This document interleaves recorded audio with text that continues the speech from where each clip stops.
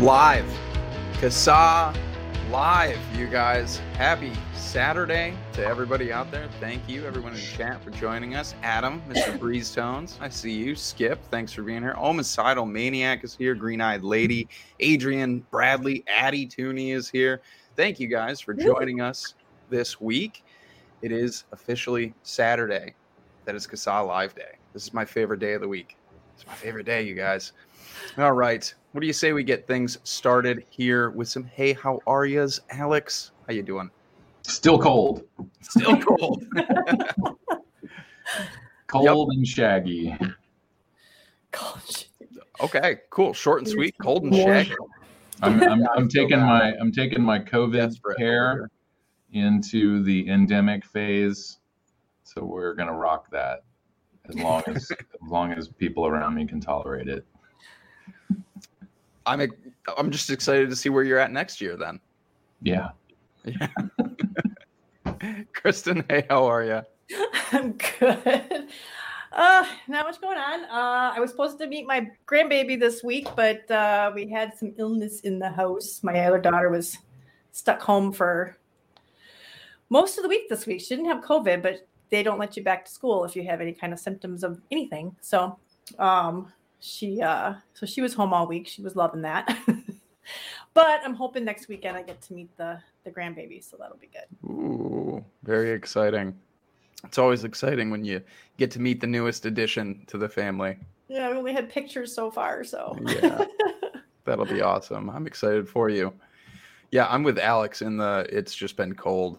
Last week, so Monday, here in Batavia, New York, Western New York here, we get all the lake effect snow. Monday, it was just like, here's 20 inches of snow all in a day. In like 18 hours, it just dumped 20 inches of snow on us.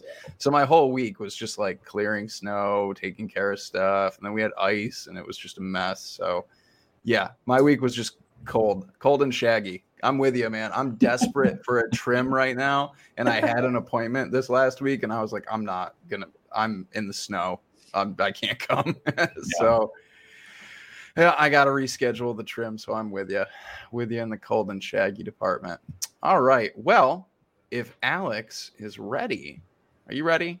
I'm ready. You look ready. All right. Let's get into some legislation, you guys.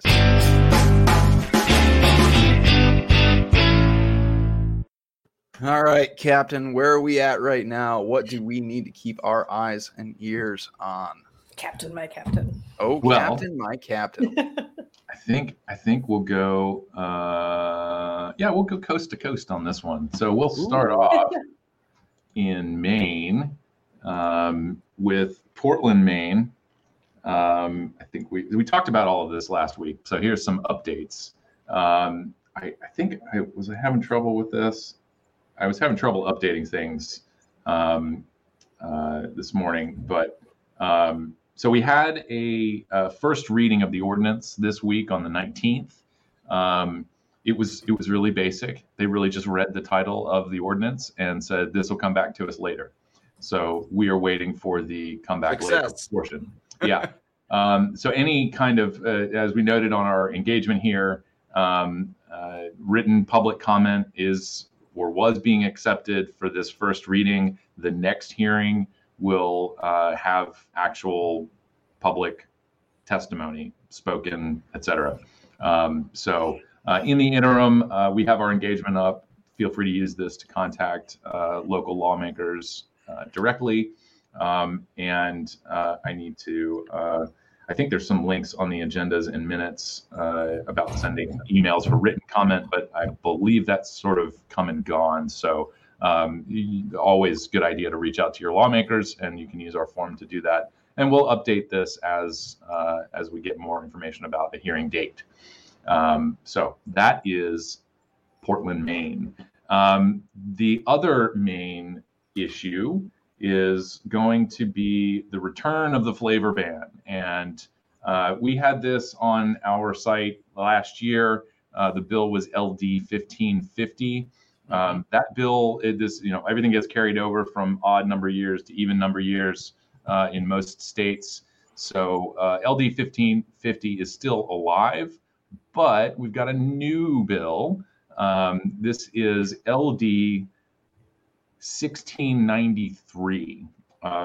It's got a lot of stuff in here, and I'll just show you where the flavor legislation is. This is on about midway through page 15, Part D, and this is the ban on flavored tobacco products, which includes vaping. And there's just a ton of other stuff in here. This almost feels like a budget bill. Maybe it is, and I'm just not experienced enough to pick that out by looking over it quickly. But you can see we're in here with a lot of other stuff. Anyway, that always makes it complicated because it's kind of difficult for folks to oppose an entire bill like this. But certainly people's communications to lawmakers asking them to remove this language is helpful. Generally stating that you're opposed to a flavor ban is helpful. And as I noted, and we'll get this updated on the site early next week, we are scheduled for a public hearing on this piece of legislation on February 4th at 8 a.m. or 9 a.m. I'm not really sure. I got two different times from the state website. So look for some updates on that. Again, that is LD 1693. And as I mentioned, LD 1550 is still alive and kicking. Moving right along to the middler of the country, Colorado. I'm sorry, the what? The middler of the country. The middler of the country. Well, any of you folks living more in the middler-ish area of the country. I'm going to say that's what I am from now on. I'm going to say I'm not a Midwesterner. I'm a middler. I'm a middler. Middlerer. Well, I created a monster. I didn't arrange these by geography, so I see I have Indiana below Colorado. So if I'm going east to west, then I'm sort of skipping over the middle. And right, you're not in the middle; you're just more middler. It's just a little more middle. Colorado's a little more middle than Utah. So, all right, wait. So where are we doing Colorado? Okay. I don't even know. The flavor ban for Colorado, is that what you're doing? Yes. Okay. we're not redesignating any geographic points. I don't know what you want me to do. I'll share the link. I just want to know which link I'm sharing. Yeah, cool. Yeah, we're doing Colorado. Okay. And this is HB 221064. Probably just HB 1064. 22 is just the year. So this is a flavor ban. And they redefined tobacco to include nicotine from any source. This was introduced on the 14th. It was assigned to the Health and Insurance Committee. Here is the bill page on your screen. And here is the Health and Insurance Committee. You can follow upcoming committee hearings. We are not in either of these in January. I didn't even look to see February 1st and 2nd. But as far as I know, we're not scheduled for a hearing yet for this. So this is all early alert here. But like we mentioned last week, this is, the state. This has been cooking for a while, I'm sure, but emboldened by the Denver mayor vetoing a Denver ban on flavored products. And now taking it to the state, apparently taking to heart his comment that this should be regulated by the state. So we will update that as we get word about a committee hearing and maybe get an engagement up early so people can start contacting lawmakers, but no big push until we get any real assurances that this is coming to a hearing. Moving back a little bit geographically, Indiana. We noted this on our podcast last week and really no substantive updates. This got a first reading on the 11th, and it is referred to the Committee on Public Policy. If you are playing the vaping legislation home game, you can check back on this to see when and if this bill is scheduled for a hearing. Of course, we'll be monitoring this as well. And so maybe you can just tune into our website and see what's up. Either way, there it is. Nothing has happened since last week. It's just there. It is. Oh, I guess I should skip down to Mississippi if we're sticking with the geographic theme here. Mississippi is fairly in the middler area. This middle or southerner area. So, yeah, it's a little bit more gulfy. Louisiana's a little gulfy. Yeah. This was Kristen included this in our tweets this week, and ultimately the weekly kind of review post, the blog post. A bill has been introduced in Mississippi. Here's the bill. This would include vapor products in the state's existing 15% excise tax on other tobacco products. That's tobacco products other than cigarettes. To be perfectly honest, if this wasn't a tax hike, a new tax, this is sort of in line with that regulation proportionate to risk. Other tobacco products in Mississippi are taxed at a lower rate than cigarettes. But this is a new tax, and there's really no justification for implementing new taxes on safer nicotine products. So this is SB 2062. This was introduced on the 6th and referred to the Senate Finance Committee. Again, like the others, waiting for word on when a hearing will be scheduled, and we'll keep you updated on that one. Now I can get to the West Coast. Oh, wait, no, I should probably go straight up and visit Michigan. Mark Sliss, I believe he's tuned in here today, dropped a note in the chat last week that the tie-barred tobacco legislation is indeed back, and it needs a little bit of work in terms of language. If it doesn't get worked out, they're facing a flavor ban in Michigan. So the bills that we were opposed to last time may or may not be something that we either support or just back away from, because the alternative is a flavor ban. So watching that to see what's happening. Thank you, Mark, for all of the updates. And we'll update our alerts and engagement as we get more information. Okay, now finally, we get to that was Michigan, right? That is Michigan. Yeah, I don't have a bunch of bill numbers. There is something I think that was heard last week. 720 was the bill number, and as far as I understand it, that basically included the harm reduction discount or the MRTP tax discount language. So okay with that. Yeah. So I don't have a list of bills for you yet, but all we know is it's just back. Why there's no link in the chat. So I have no link to share, you guys. Yeah, don't have anything really to add there. That's the earliest of early heads ups. We don't even have a link for it. It's pretty early, but I won't tell you. Yeah, this is like word of mouth early. So where did I go? I didn't get a page up for Washington, but I can. So let me do that real quick, and then I'll share my screen again. I pulled you out of there because you switched to a different state. Yeah, now I don't know. Can you put me back in? It says, I can. Oh wait, there we go. It was a view thing. I gotcha. So SB 5768. This is in Washington State.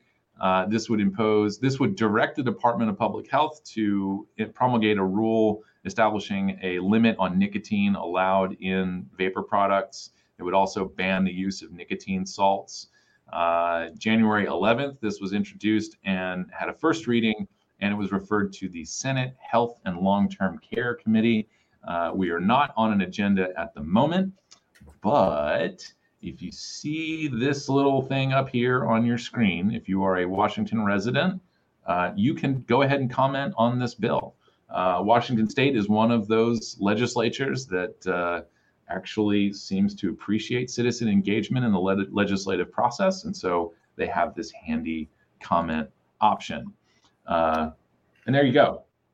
So Washington State residents only, please. All others, organizations, whatever, you have to send a regular old email. But there's that, and we'll keep tabs on this. Obviously, nicotine caps and banning nicotine salts does not work in the favor of the overall harm reduction and encouraging people to switch to products that they enjoy. So, Washington State SB 5768. The other thing about this bill that I noticed was this would require manufacturers to provide a list of ingredients and product elements which may be inhaled. This list would be managed by the University of Washington School of Public Health. I don't know how publicly viewable these things are. I know other states have sort of attempted to do this. Obviously, manufacturers of any product are going to be a little bit skittish about disclosing, for example, recipes, proprietary information, even though, e-liquid is pretty much all open and out there, and you can make your own at home to mimic or replicate what you're used to in name brands. It's still something that you don't really want the state putting out there. So it's not a matter of being cagey or anything like that. It's just proprietary information. So I'm not quite sure how far that's going to get. It looks a lot like sort of making a big stink about, it's dangerous, and we should make sure that people know it's dangerous, and so you got to put that out there, whatever. And I'm sure there's some precedent for this. I just don't know about it, but that struck me as a little extra.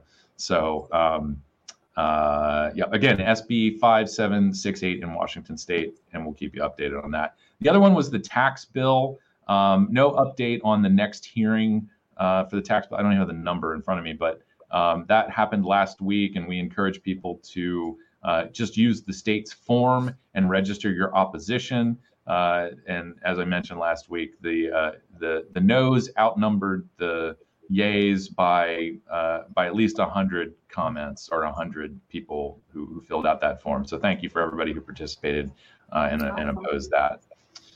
Okay. Finally, I didn't get Hawaii on here, by the way, Kristen. So I can't remember what's going on in Hawaii. And it's an annual flavor ban attempt. Annual flavor ban attempt. I guess we'll come back to that and see where we can get involved.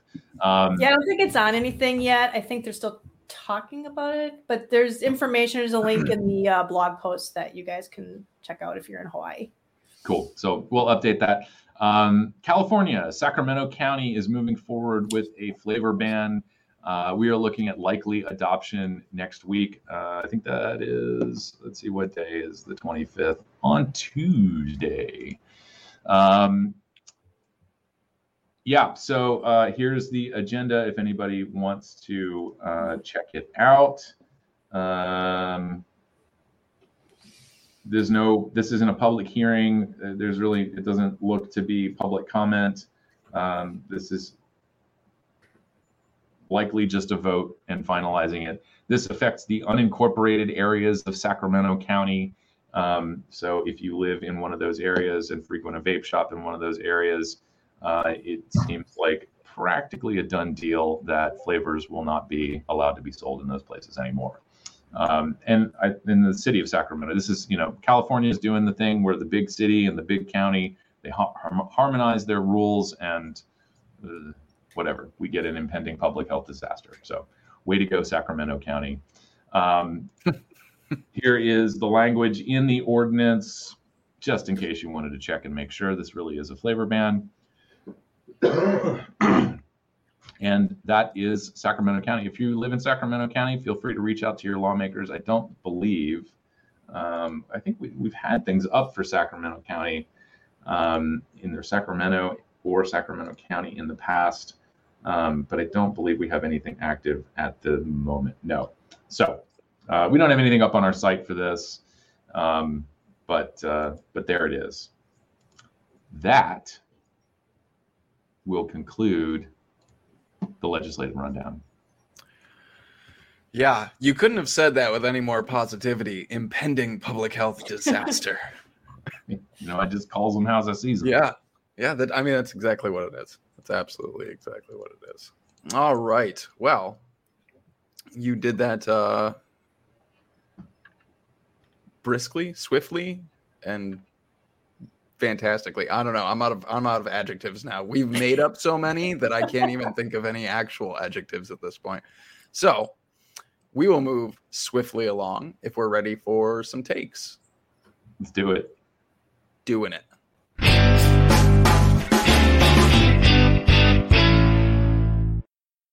All right, me first in the gimmies. I'm going first. All right, here. So this week, my take is going to be about secondhand vaping. Secondhand vaping at home. This is a study published in BMJ Thorax. Secondhand nicotine vaping at home and respiratory symptoms in young adults. There's no actual study here. I'm assuming this is paywalled somewhere, and I don't want to pay the wall to actually see it, but there is a press release for it, which goes into some more detail about this study. But really, what we want to take a look at is not the study itself or the press release. I mean, I'm sure a lot of us do want to take a look at the actual study. If somebody wants to pay the wall and send it my way, cool. But what we're going to take a look at here is secondhand vaping risks don't justify, everything in blue, don't justify public e-cigarette restrictions. This is from the American Council on Science and Health. This is by Cameron English. That study, I believe, came out on like the 10th, and this is a few days later, this commentary on it. New study suggests that e-cigarette users, known also as vapers, may harm the respiratory health of those around them via secondhand vaping. Before we draw any conclusions, the paper has some real-world limitations that restrict its relevance, has some important limitations that restrict its relevance to the real world. So again, he goes through this study. I have not picked this whole thing apart, but I did read his tidbits down here about limitations. And I think this is kind of what we want to focus on. The majority or a majority of the participants, 76 to 93.1% who had secondhand nicotine vape exposure during any of the study waves was also likely to have personal use of tobacco or cannabis products or secondhand exposure to combustible products.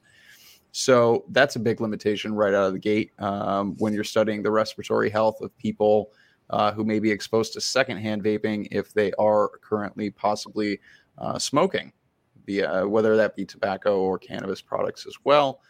So this, we're going to share this. Kristen, you've got all the links to everything here. So we'll share this for everybody that can read through this, wants to check this study out. And then we've got another expert look at, this is from Science Media Center, expert reactions to that study as well. Professor, I can never say his last name, Leon, is it Shahab? Sounds about right. I think I've seen his stuff in a lot of these reactions to studies here as well. First, as a purely observational study, these findings cannot establish a causal association. And he goes into a number of reasons why here as well. And then Peter Hajek, who I think a lot of us are familiar with, also gave his reaction and the limitations. While the health risks of e-cigarettes to vapors themselves have been estimated at up to 5% of the health risks of smoking, health risks to bystanders are most likely reduced by a much bigger margin and most likely altogether. This is because e-cigarettes release no chemicals into the environment themselves, only what users exhale, and such exhalation has so far not been shown to generate any toxicants at levels that could conceivably affect the health of bystanders. I was going to bring up a study. I'll get out of this here. I was going to bring up a study that was done as well years ago in a vape shop where they measured levels of toxicants in like a really cloudy vape shop, and nothing came back at any levels that would cause harm to people around. So we've been talking about secondhand vapor, since basically the beginning of vaping. And every step along the way, when someone tries to prove that this secondhand vapor, the PG and VG that you exhale, is going to hurt everyone in your house and in your entire apartment complex, it's just not a thing. It's not a real thing. I mean, secondhand vapor is a real thing, but it harming anyone is most certainly, all the evidence up to this point points towards no. Just points towards no. Yeah, equals zero. I mean, you want to talk about fourth-hand vapor risks, though. Now that's some serious grounds for conversation. But really, this is just another, wishful thinking attempt at trying to point out secondhand vapor risks to particularly young adults. Again, a lot of limitations in observational studies like this, and all the evidence, better evidence, points to there's just no risk to bystanders. Maybe someday we can bury this myth, but today apparently is not that day. That's it. That's my take. Secondhand vapor, it's just not a thing. It's not a thing that people need to concern themselves with. Yeah, and the expert, I love how fast the expert response. The expert reaction came out like the same day. Like Peter Hajax and Leon Shahab's, that was January 10th. Like that study came out the 10th, and they were right on it. Yeah. So if you guys see anybody spouting BS about secondhand vape, just save that link, put it in a notepad or something, and just copy and paste it. It's just not a thing. I mean, we can get into secondhand smoke studies and how blown out of proportion most of those are, and inaccurately reported most of those are. Again, Velvet Glove, Iron Fist, fantastic book. What is it? The Rediscovery of Tobacco, Jacob Greer's book. Jacob Greer, we had on the show talking about that book. The secondhand vapor is another, or secondhand smoke, is another one. Really, you're talking decades when it comes to serious harms from secondhand smoke. You're talking about people who live with someone who smokes heavily for decades. A lot of research in that field shows, when you're talking about smoke outdoor bans, somebody smoking next to you, your potential risk is basically zero. We talk about vapor. I mean, the risk there is just zero. I don't want to say zero because nothing's absolutely zero, right? But I mean, it's so minusculely marginal that it's just not there. Cool. Yeah. Anyways, that's my take. I didn't want to ramble on about secondhand smoke too, but I guess I did. You're opening up a can of worms. I know, man. That's why I'm gonna close the can. I'm gonna close the can and pass my take on to you. Cool. So I'm going second, and for my take this week, I decided to do kind of a twofer here. This is the New Tobacco Wars, which is a presentation by Clive Bates at e-cigarette summit, last year's e-cigarette summit. Highly recommend everybody go and watch this. It's not very long, and Clive Bates, as always, does an excellent job of articulating the points here. And shout out to Michelle Minton for putting that on my radar because she tweeted about it. And so thanks for reminding me of that. I didn't write that in my notes, but thanks, Michelle, for sharing that. One of the things that I'm sort of keying off on here is Clive stating reasons for optimism. And as Apathy Miller noted earlier in the chat, even just being kind of a basic advocate in favor of THR is very stressful. It is demoralizing and just on a daily basis, absolutely frustrating and stressful and depressing to see people trafficking in innuendo and lies designed to mislead people about safer alternatives to smoking. But especially those of us who've been doing this for a while, we have to grab onto any little nuggets of hope.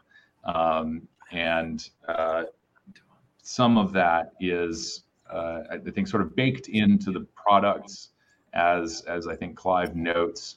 He makes a comparison to the music industry in this video, and he's sort of going from analog recordings, your records, your tapes, and so on, and then the evolution of the medium in using CDs, and then streaming and the cloud. And as technology evolves, the user experience improves. And so now, we can take our entire music library on a little brick in our pocket and listen to it anywhere. I don't know if they still do it, but you used to be able to, like, when you'd call for an Uber, you could request certain music on their Spotify. depending on, I guess, the driver and whatever services they had signed up for. So all of that to say, at each stage of this evolution in technology for music, the consumer realizes a benefit. And the same thing is happening broadly in the tobacco space. So as the technology improves, we are now capable of producing on a massive scale products like e-cigarettes, like nicotine pouches, like Swedish snus. We've been producing smokeless tobacco for more than centuries. But the evolution of these products to the point where people can now consume nicotine with very little fear of dire health consequences, consumers realize a benefit, and over time, just like cigarettes are going to go the way of the 8-track. That's the way to look at this. Whether policymakers are on board with it or not, this is what will happen. The market, the consumers, we're going to be the ones making the decision, and policy needs to catch up with this to maximize any public health benefit. And right now, it's just not. But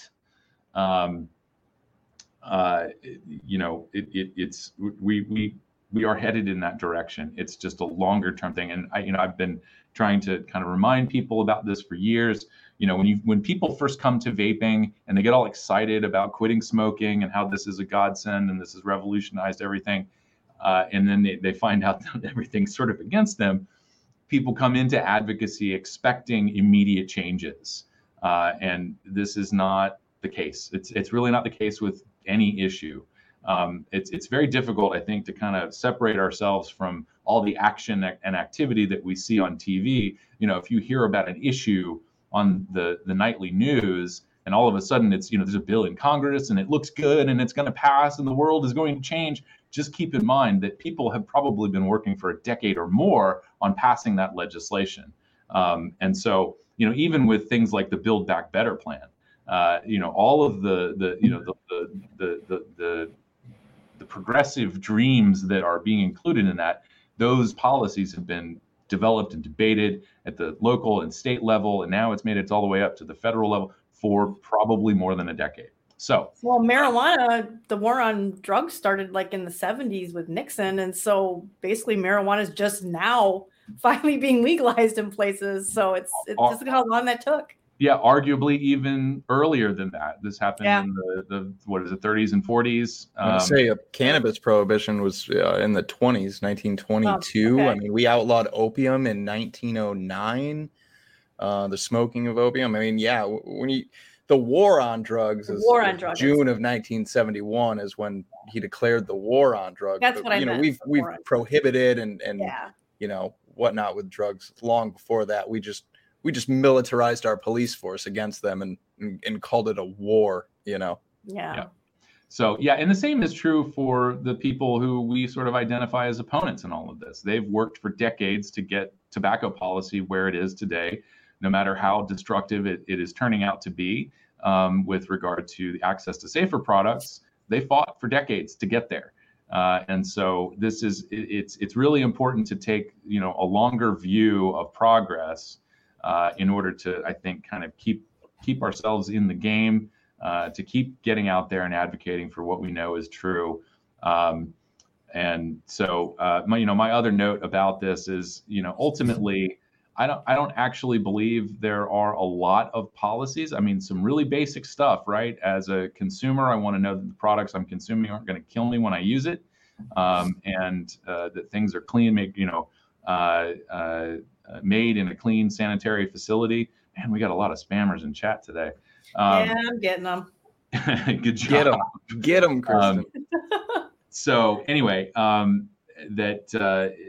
really, if people are allowed to decide for themselves, I think eventually, as I mentioned, the cigarettes are just going to go the way of the rotary dial and the 8-track cassette, and people will make the decision to switch to safer products.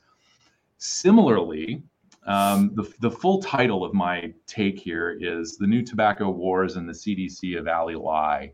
And I wanted to highlight Mark Gunther's post on Medium this week, going over the fact that, again, we all know this story, right? CDC was the late organization to acknowledge that this was coming from vitamin E acetate.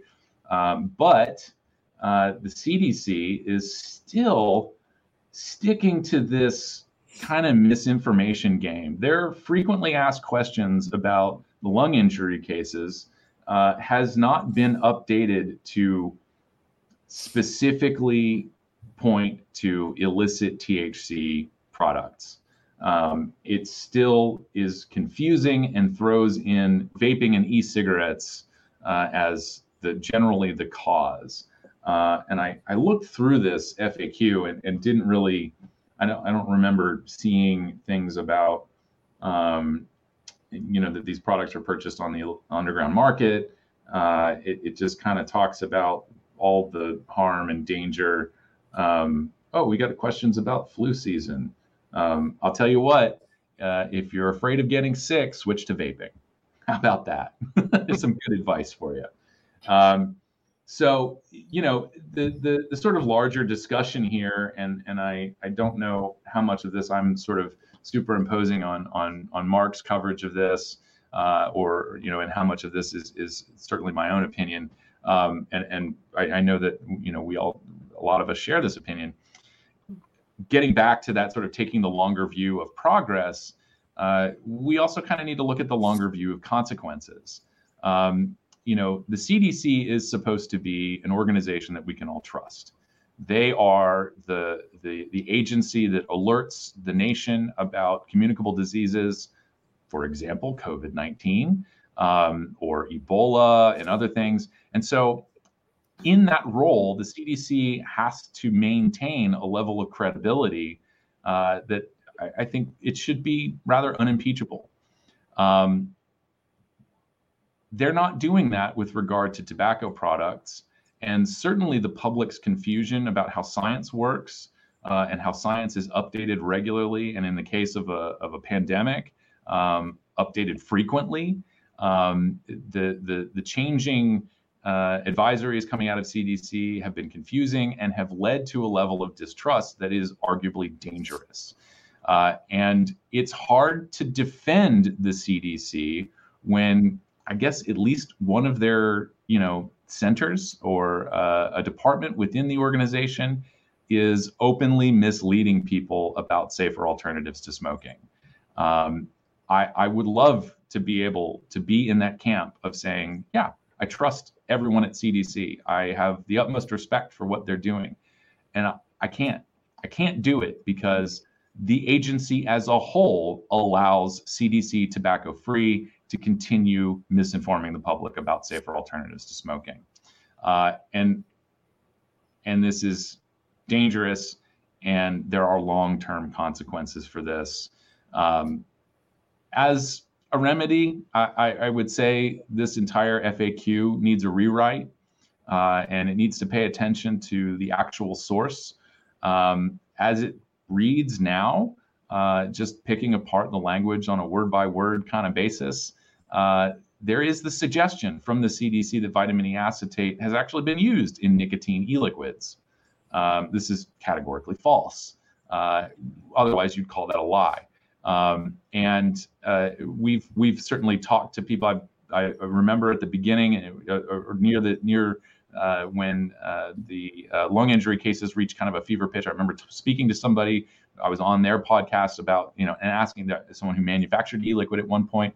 We've established this. There is absolutely no benefit to adding vitamin E acetate or any oil-based liquid to an e-liquid. Consumers don't want it. Manufacturers don't save money on it. It doesn't improve the product quality. It doesn't even work with devices. There is absolutely no point in adding it to nicotine e-liquids. And yet, the CDC, the organization that is supposed to be the most credible authority in all of the land about communicable and non-communicable diseases, continues to fan the flames of this lie that this ingredient may have ended up in nicotine products. It didn't. So, sorry, it's like looking. I got this hair. You have this rooster tail happening in the back, and I think it's stellar. You just threw him off. I set myself up for all this. I didn't mean to derail you. I just want to know how. Oh no, I did it. Kind of amazing. I own it. I'm jealous because I'm bald, So I'm jealous of your rooster tail. Anyway, back to the CDC, these bastards. This entire FAQ needs a rewrite. The CDC needs to come out. This is kind of in line with what Mark Gunther is suggesting here. We need this agency to come out and clearly state, forcibly state, that this came from illicit THC cartridges. It was not found in nicotine products. These lung injuries are not the result of nicotine vaping. The data bear that out. People know it. More people need to know it. And we need to correct the misperceptions of risk, which is something that both, I think, Mark Gunther and Clive Bates have noted repeatedly. We have all been saying this for probably a decade now or more, that the risk communication around these products is wrong. And agencies like the CDC have a vital role in aligning the public perception of risk with reality, as opposed to what they're doing now, which is fanning the flames of hysteria and moral panic and not serving the public interest.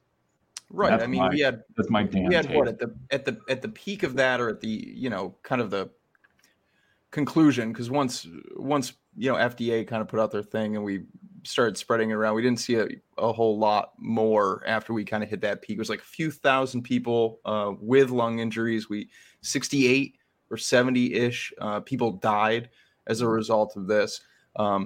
But when CDC isn't making these corrections, and during the height of that, the information they were putting out was to the wrong consumers. You had people who were using nicotine products, e-cigarettes, and thinking, oh my gosh, this is going to kill me, went back to smoking. And then you had people who were out actively buying these products that were killing people, who were not getting informed, who were thinking, no, this product I'm buying is fine.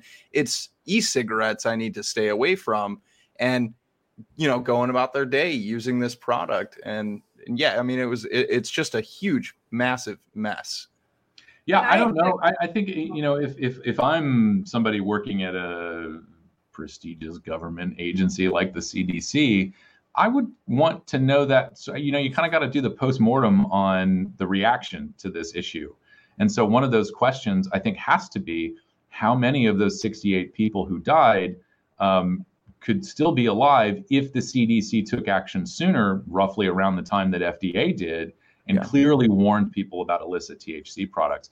And this bears repeating, because responsibility is also on the media for this. When the FDA updated their guidance to their advisory to consumers, which was specifically do not buy THC cartridges, and generally don't buy, e-cigarettes also, but don't buy THC cartridges from informal sources. This is clearly pointed to where the issue was.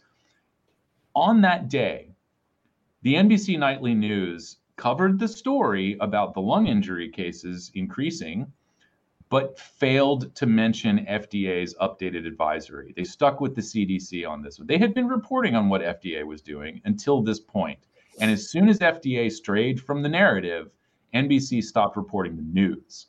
So it's ridiculous what has happened. And I think that people at CDC should probably be held accountable, like everybody else would be, for their misstep. I think that's giving them a little bit more credit than they're due, but for neglecting to update this very important information to the public in a timely manner that may have saved lives. Yeah, I agree with you. It absolutely would have saved, or at least it would have lowered the rate of injury, just the overall, number of people affected. So we have two questions. Like, Skip, I did see you, so I'm going to come back to your question, but I had a question, and Ian pretty much wrote it out too. Is their position based on the self-reported instances of EVALI where they reported only using nicotine vapes? And that was kind of my question too. How do we, because I keep seeing this where people are like, EVALI was, it was, illicit THC, it was vitamin E. Well, that doesn't explain the whatever percentage that reported that they only use nicotine vapes. Now, I know rationally we're all like, well, yeah, they just lie, but they keep using that. And I don't know what to use as an argument to that other than, they must be lying. Wait. Before we go on, first of all, I want to correct, I try to correct or massage the language here a little bit. That 16% of people who We don't really know what they were using. Rather than pointing to them as liars, I would say they opted to not disclose their substance use for very obvious reasons. In a better way, I've never seen whether. I mean, I think it's really important here because we're talking about the CDC lying, whereas the people who were victims of this contamination, who withheld information about substance reluctant use, to disclose their drug use. Another good way of saying it. Yeah, I mean, it is a result of state and federal policies against drug use. Right, and I usually make that point. And highlights a lack of trust in their doctors. This information is supposed to be confidential, but a lot of people, particularly people who use drugs, are a bit scared of discllosing that to their for fear of incarceration, for fear of losing their children, their homes, jobs, whatever it may be. I didn't mean to interrupt you, but that's what I was going to point to, was directly to drug policy and poor drug policy. And then the other question was from Skip. She said, would it do any good for all of us to print the Mike Pesco et al. Letter to the CDC and mail it to our lawmakers and ask them why the CDC is misleading the public? Do you remember that letter that came out? I think she shared a link. Did you share a link in chat with that, Skip? She said she was going to share the link. I mean, sure. Timing is always good. If it coincides with opposition to a particular bill, that's probably a good idea. Always good. If you see articles in your newspaper, you could always share that it's not really a letter to the editor, but certainly sharing Mike Pesco's letter with newspaper editors, news sites editors, and urging them to correct any misinformation that might have been reported in an article. There are still people. I mean, this is, the really horrible thing about this is that, it's been a year, and people are still pointing to these lung injuries as an established consequence of vaping nicotine in committee hearings as part of legislation. It's written in preambles to bills. It's all but codified. The lie is all but codified. They keep using it over, and then they're still using it in studies and things like that. Green Eyed Lady said they were dual users, nicotine vapes and THC vapes. Yeah, most of them were, but there's a small percentage who have claimed they only use nicotine products, and that's the one people keep pointing to. But I suppose, an argument to that just occurred to me because when you just said it's been a year, and the cases have dropped off dramatically to almost nothing, whereas vaping hasn't dropped off that much. So if any nicotine vaping had anything to do with it, we'd still be seeing a significant number of cases today. So there's your argument. Heavily isolated here. Vapor products are used around the world. I mean, there's so many things that debunk this, but you're right in the fact that CDC clinging to this lie, it's not doing anyone any good. Yeah. No. Yeah, and you just as we've heard from people like Cliff Douglas, former president of the American Cancer Society's Tobacco Control Center, he had watched his niece go back to smoking. His niece and her boyfriend go back to smoking because of what the CDC and others have been promoting, the lie that they've been promoting. It's. And again, kind of taking that longer view, trying to be optimistic and sticking with all of this. We're going to have more Cliff Douglases. We're going to have people in positions of authority and power who see their children or their friends go back to smoking, or they're going to hear an opinion about smoking that just doesn't jive with what we know about risk. And that will inspire some of these people. It's a shame that we have to wait for that, but this is how things work. I guess we're all here trying to encourage that to happen faster, and hopefully we will be successful and people won't have to die early needlessly while all of these alternatives to smoking are available. But I want to see what kind of media coverage it gets if the CDC ever does not do a 180 on this. You think it'll be? All over the major media? There won't be any expose. New York Times isn't going to correct their reporting as on quietly it. As possible. it probably won't even be a note on the website saying this site was updated to more closely align with reality. This is a big if they ever do anything. With reality. One of these days, somebody's going to stumble upon the EVALI coverage on the CDC website and be like, oh, they updated. It doesn't sound so crappy anymore. That's it. That's what it'll be. The thing that makes me crazy is it's still, I mean, if you go to our blog post, we tweeted about it too, an article that just came out about head, neck, and head and neck and oral cells from vaping having possible risk of adverse effects from it. And in that study, they point to all the lung injuries that happened. And it's like, that's a study. I mean, it's being made canon in our, is that the right word for it? I don't know, dogma, whatever you want to call it, in actual research.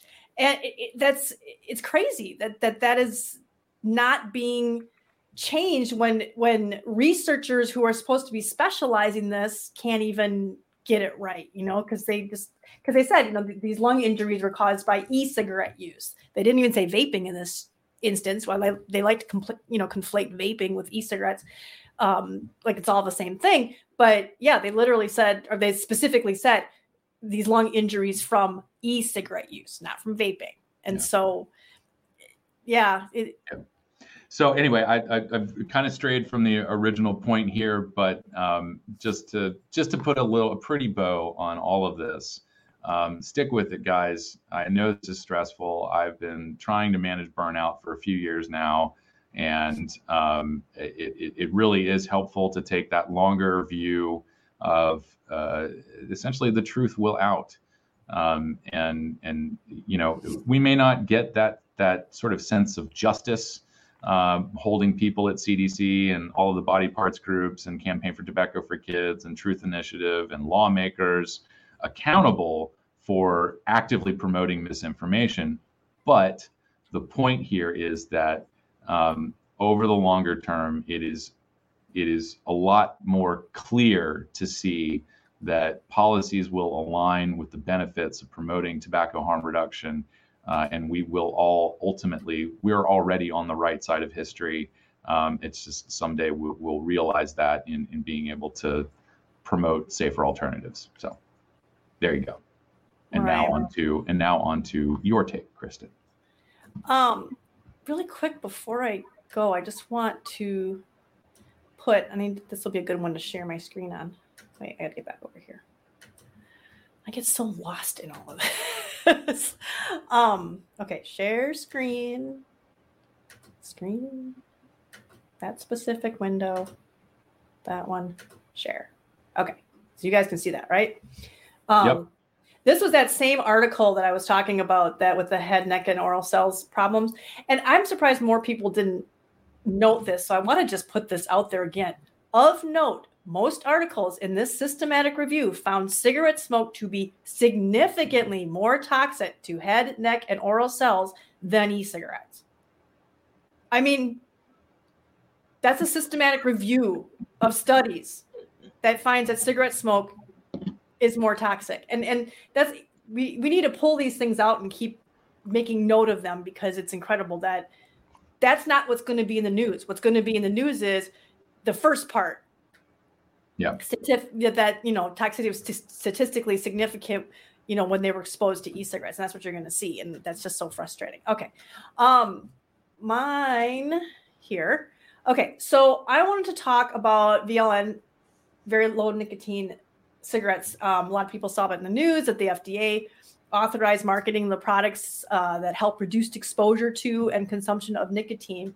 And I wanted to clear up some stuff, because I see a lot of misinformation coming from vapors or misunderstanding about things. And I see misinformation coming from the other side, where people are saying, oh, they can make reduced harm claims and say that they're safer, which really officially they can't. It's a reduced exposure thing, which is really ironic, because that's probably one of the few exposures in smoking that's not a toxic thing that could kill you. It's the other stuff, the carbon monoxide, which I think is a huge thing that gets ignored a lot, the particulates, all that kind of stuff.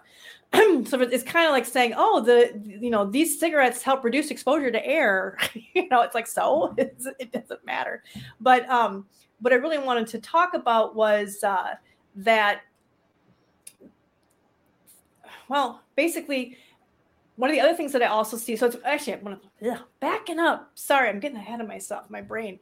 Okay, so filter cigarettes as a modified risk tobacco products, which help reduce exposure to and consumption of nicotine for smokers who use them. So just bear in mind, it's not the same thing as being safer. And you're seeing a lot of people who are coming out and saying that this is a good thing, or it's a bad thing. I mean, on the other side, in all honesty, tobacco control is not thrilled with this being approved either. I think they'd rather just see a blanket ban on nicotine in e-cigarettes, or a very low, or have it be applied by the FDA. And that's something that's been long coming. But just bear in mind that I've seen people claiming it's like, oh, now they can say they're safer. No, they can't. They technically can't. But there is a valid criticism that people the general public will stop and go, oh, these have a modified risk. Well, actually, most of them probably won't even hear it, but they will see on the package, because now they're allowed to put on the package, this reduces your exposure to nicotine. And we know how many people, based on surveys, think nicotine is the main thing that kills you when you smoke or use tobacco. So it's really important that we keep an eye on them and make sure that they're not doing that. And there is some concern about that, because at one of the studies, so the other thing I saw was a lot of people are making claims about what's going to happen when people use these. If the FDA decides that they're going to push this, and keep in mind too, this was kind of a thing that was built into the Tobacco Act of 2009. Congress, in a way, assigned this to the FDA. They said, you can't force them to have zero nicotine, but you can make it as low as you want, is essentially what they said. And it was sort of built into the act that they wanted to see this happen. And a lot of that was based on some studies that came out in the probably the late 1990s. And they were saying that their current studies show that people who use these cigarettes that were either very low nicotine or denicotinized, I have a hard time with that word, showed that they were actually a benefit. And I'm going to get to that, because I see a lot of people responding to this as being, well, people are just going to smoke more. They're going to compensate, and they're just going to smoke more. And hasn't really played out in the studies. And so it's been a valid argument from the other side that, well, studies show that they don't compensate. So that's not a good argument to use, because they really don't. The other thing is, well, this isn't going to help people quit. Well, really, if you look at some of the early literature and the early articles and arguments for this, it wasn't so much about getting current smokers to quit. It was about making sure that youth who try these products won't get addicted. So that's just a small little distinction that you have to keep in mind when you're making arguments about this product. And I think that's pretty much all I wanted to say on that. So yeah, there is no evidence that people will smoke more. Almost all the studies, all the literature, and I will share all the links to all of these in the description, the studies that I came across, they're right. Most people don't overcompensate, but there's a caveat to that. There's a limitation to that, and I will get to that in a second. But this was just real quick, showing that public misperception of very low nicotine cigarettes being less carcinogenic. And 47.1% of smokers believe that smoking VLNC cigarettes for 30 years would be less likely to cause cancer than smoking current cigarettes. Okay, so that's a misconception. Why this is very important to know is that other studies, and again, I will share links to this, but other studies, let's see if I can find it here. The one that shows, I tried to put it in my notes so that I could find it fast. Here's one. This one is from 2000. I'm not sure. I didn't save the date on this one. This one here. So it's important that they think that people will, the theory is smokers, because they don't compensate, there are studies showing that they start to smoke less. So they use that as a some people might quit, and then you won't have people starting. Well, part of the problem from what I found looking at most of these studies is that there's about a 30%, and a lot of them are really small too. Like some of them have 16 subjects and people are using this as evidence.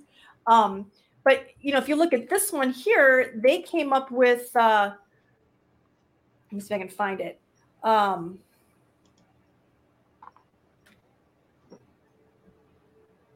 They had 752 participants.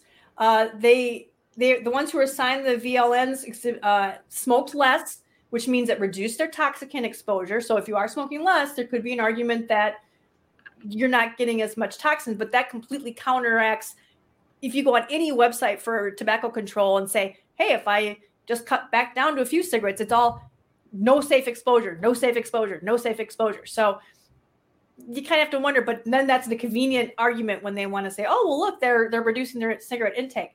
The other problem with this one was, even though they had 752 participants, only 39% of the participants actually finished the study. So 61% of the people quit, so got no benefit from these cigarettes at all. And they're not going to tell you that. They're only focusing on the 39% who kept up with it. And that's a major problem with this is what are they going to do? Are they going to keep using these cigarettes or not?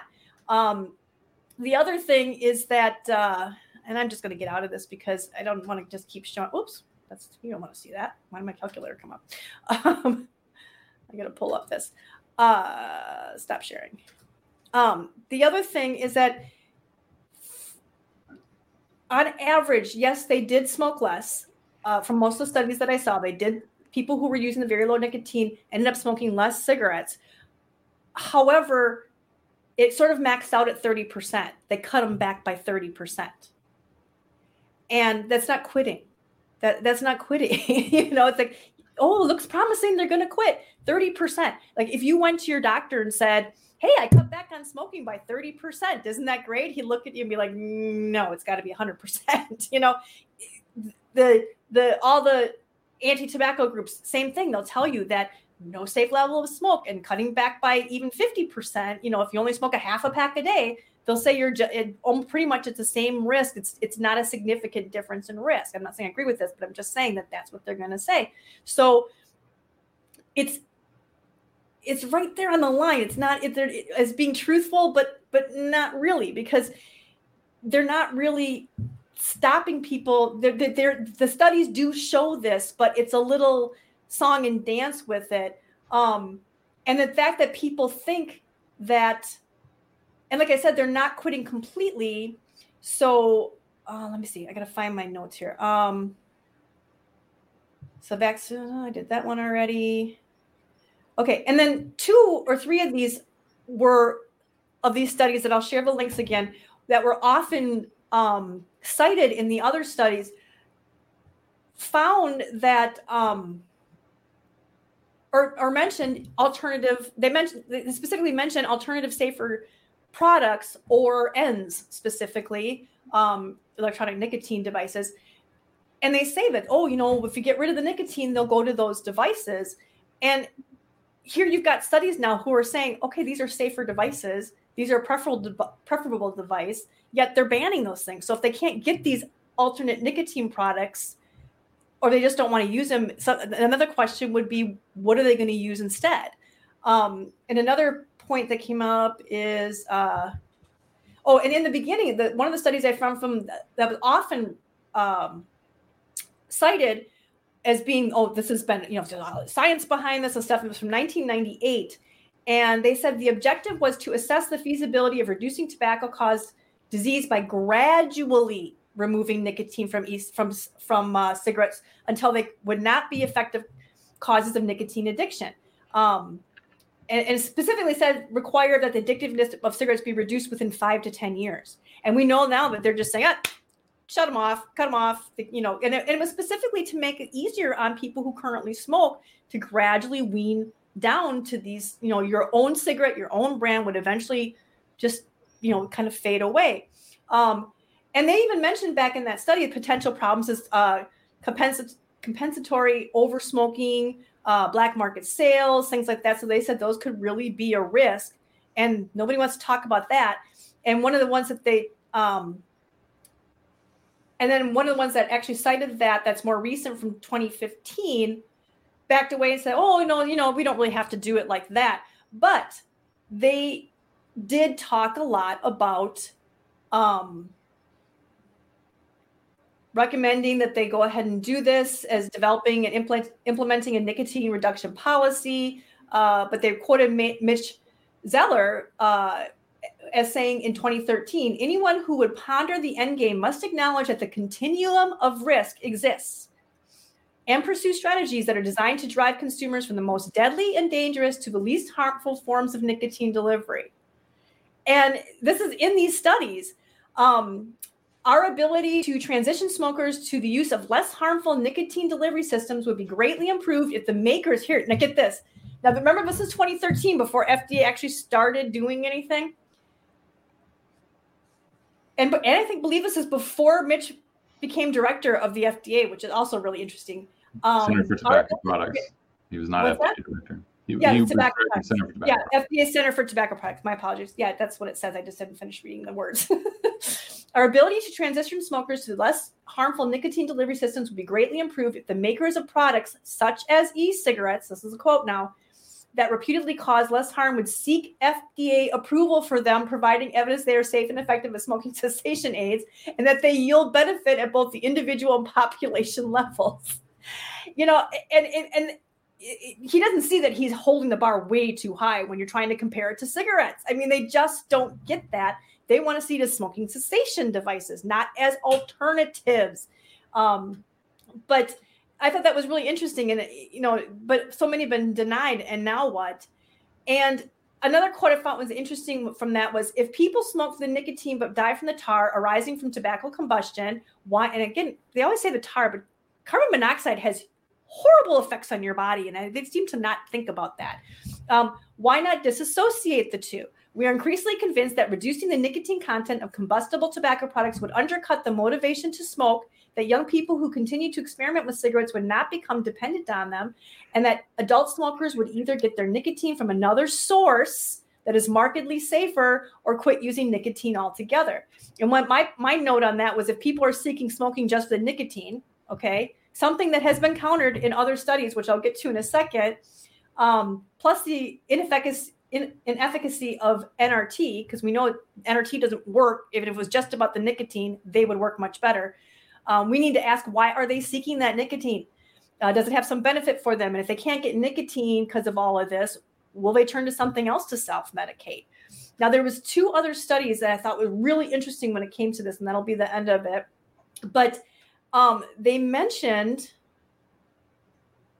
okay, that was that one. Where is it now? Oh, no, I can't find it. They mentioned that, because I said the reference of, oh, no, I gotta find it. Basically, it was, because they found that people didn't quit. And there was a study, let me see if I can find that one real quick. There was a study that looked at just, they weren't looking at to see if the nicotine would help them quit. It was, what would they do if, I know I can't find it. There's a whole bunch of really interesting too, like menthol people who smoke menthol didn't do so well when the nicotine was lowered. They did not quit, and they had a big, no, I can't find it.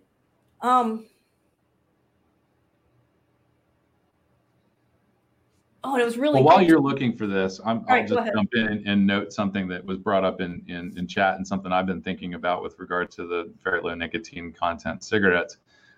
Neff made the comment about how vapor products have that sort of step down process built in already. One of the ways I wouldn't mind seeing VLNCs marketed is just disclosing nicotine levels, which is prohibited. But being able to note the nicotine content on cigarettes gives consumers that option of saying, hey, wait, yeah, maybe nicotine is keeping me coming back for cigarettes. If I can choose a lower nicotine cigarette, maybe that puts me closer to quitting. I would appreciate, as a consumer, I would appreciate that. But right. It's still, this idea of the top down forcing people to smoke very low nicotine cigarettes. And as others have mentioned in the comment, I think Janine Timmons brought up, or maybe it was Green Eyed Lady, talking about how the focus being all on prevention and not actually benefiting people who currently smoke. You can just die. When we talk about how we became addicted to smoking, it wasn't instant. This is one thing that baffles me about this whole non-addictive level of nicotine. To me, it's total bullshit. I have used products that don't contain any drugs. I've used them habitually with not great outcomes. But it became habitual, and I am arguably addicted to that behavior or that product without drugs. So You can develop an addiction to smoking without nicotine at all. I mean, I'm sure there's data out there showing. This is what this is. This is what this is, actually. This study was actually looking at, and I actually had to read this so many times that I read it out loud to my husband because I'm like, am I reading this right? What am I reading? And reading the aims of the study was really important because it says sensory motor stimuli associated with tobacco smoking influence smoking behavior. However, current research is focused most exclusively on effects of brief laboratory-based exposure to smoking-related stimuli. Okay, they're trying to talk about the other aspects of smoking besides nicotine, because it says the purpose of this experiment was to characterize the effects of smoking stimuli delivered in the absence of nicotine. So not trying to see if people quit, but what happens to their smoking behavior? Are they going to compensate? Are they going to do all that? It says daily denicotized cigarette use declined immediately by 1.7 cigarettes a day. Okay, so here's your proof that it's not, people aren't overcompensating. How much they smoke went down, and it declined by another 3.5 cigarettes over time. Participants smoking denicotized cigarettes also demonstrated a 31% decline in the number of puffs earned on a progressive ratio. Okay, so that's that 30%, and I found that in a couple other things, 20 to 30%. Subjective ratings of smoking were largely negative throughout the study in the nicotized group, while the nicotine-containing condition reported increasingly positive subjective effects with repeated exposure. Acute craving suppression following smoking remained evident throughout the study, regardless of nicotine content. And here's where I got thrown off by that, because I read the findings. And I'm like, what were they trying to see if they could quit using, and it wasn't it. It says, these effects, under conclusion, these effects highlight the importance of non-nicotine sensory motor stimuli as determinants of the maintenance of smoking behavior and suggest that extinction of conditioned reinforcement in the absence of nicotine progresses slowly. Oh, that hurt my brain. And I had to read that like 10 times to understand what it meant. But it basically says it highlights how important the non-nicotine aspects of smoking are to people. And that's why you will get people who haven't smoked in a long time and aren't addicted to nicotine anymore go back to smoking, and it's that feeling, it's that inhale, it's that throat hit that vapors are always looking for, it's that cloud they want to see. It's different for everybody. Yes. And the olfactory, the hand to mouth, something to do with your hands, right. And this is why it was important, because it said it suggests that extinction of conditioned reinforcement in the absence of nicotine progresses slowly. So people will keep using these cigarettes regardless of the nicotine. And that's a huge thing. That's essentially what they found here, is that people are going to keep smoking them whether there's nicotine in it or not. They just get used to it. And so that makes you question, okay, smokers smoke for the nicotine, but they die from the smoke. Well, how true is that really? If this study is showing people just keep smoking them, and that's a lot more important than people think. And nobody, from what I could see, went out long enough to see if people would eventually actually completely quit. And another study essentially said, they may just, one of the other studies, what I think was one of the earlier ones from 2015, said they may just, get their nicotine from vaping and keep smoking. They may put some snus in their mouth and keep smoking. That's how important a lot of that smoking behavior. And again, that also, you see that every day when you see people not able to chew gum or stick a lozenge in their mouth or put a patch on, they're still craving that something else. And when they get vaping, that's what I was missing, that behavior thing. Mm-hmm. And the more they decimate the vaping industry and scare people away from vaping, all this stuff, these low nicotine things. There's your argument. It's not that people won't cut back on smoking. They don't. They do. It's not that people will compensate and smoke more. They won't. Studies don't show that. But this research is showing that they're not quitting completely, and that nicotine plays a much smaller part, or not much smaller, but much smaller, because they think it's everything, and it's not everything. So now it's much smaller than that in people continuing to keep smoking. So there's your argument against these. I'll stop sharing. Against these products is that people are just going to keep smoking them. They're going to use other nicotine because unless you can get them to go to something different that fills that void. That's not just nicotine. And again, I go back to my husband all the time. Even vaping didn't fill that void for him. There was something else in the actual tobacco, and it was when he combined snus with vaping that he was finally able to finish, to just get away from him. So that is my take on all of this, on the whole VLN thing, is that we need to be very careful in crafting our arguments against it, or in some cases we might be able to support it. It could possibly be an argument for getting these governments to back off on vaping. It could be a different narrative that we could use. And that is my segue into the deep dive. Did you guys have anything else to say? Did I miss anything in chat that anybody wanted to say? Did everybody get all that? Did you guys get all that? I tried to put it in layman's terms, but I'm telling you, that one sentence that's the one I read out loud to my husband. I'm like, what am I reading here? Am I really reading this? What am I reading? And I think for a lot of people, it makes sense. I mean, how many testimonies on CASA's site do we have of people who tried lozenges, who tried patches, who tried gums, who tried sprays, who tried all of these, NRTs and other products that said it didn't work for me? Even though there's all the nicotine that any person who smokes could need in those products. You put 2 pieces of gum, 2 lozenges, have it every 10 minutes. Mix it up, mix and match, throw on a patch, have a piece of gum, live a little. But how many people were not successful in quitting until they had something that met those other sensory needs? And that was me. I think that for a lot of people here, that was, the same story. It's the hand to mouth. It's the olfactory. It's the visual stimuli of feeling and seeing something that you inhale and exhale. And that, good Lord, my social media name is Logan Exhales. It's very important to me that I get to see that experience, that I feel it, that I see it, that I'm enjoying it. That's the biggest thing. And again, to piggyback off of Neff's point about vaping kind of inherently having a VLN option. Yeah. There are plenty of people out there who, quit smoking, worked their way all the way down to 0 milligram and still vape because of the enjoyment for all of those sensory things that fill that void, that need that people have in order to remain smoke-free. Those options are available in vapor products. So, and Janine says, I wonder how many people who use VLN cigs will quit by accident. And, there's a good chance. And that's what the study that I came, when I was looking at all this stuff, it just blew my mind. Because my knee-jerk reaction when I saw VLN cigarettes, well, they're just going to smoke more. They're going to do like they did with light filters and stuff, covering the holes and stuff to get that nicotine. And they're not lying. People do smoke less. But again, if you went to your doctor and said, hey, I cut my cigarette intake by 20 to 30%, and I'm going to do, then that's it. I'm done. That I'm going to do, 60 to 80%, or no, sorry, 70 to 80% smoking from now on for the rest of my life.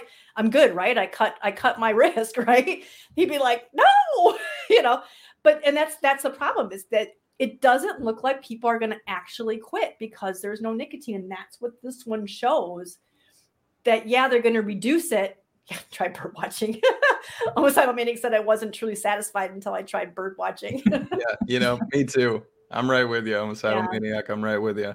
So there's a good argument for, hey, look, you guys, since 1998, your argument for this thing, for doing this with cigarettes, which I have to put out there right now, I do not agree with, because I don't think it's fair for that 30% of people who smoke who don't want to quit, and they shouldn't be forced to quit. And that's their right to keep smoking, to take away their enjoyment of it. And so I'm strongly against that. That's the libertarian in me. I'm sorry, but I don't agree with it. However, if their government's going to try to go forward with this, they need to really understand that very low nicotine cigarettes aren't probably going to keep people from quitting. B, that means kids who start using it are still going to think it looks cool, and they're not going to care whether there's nicotine in it or not.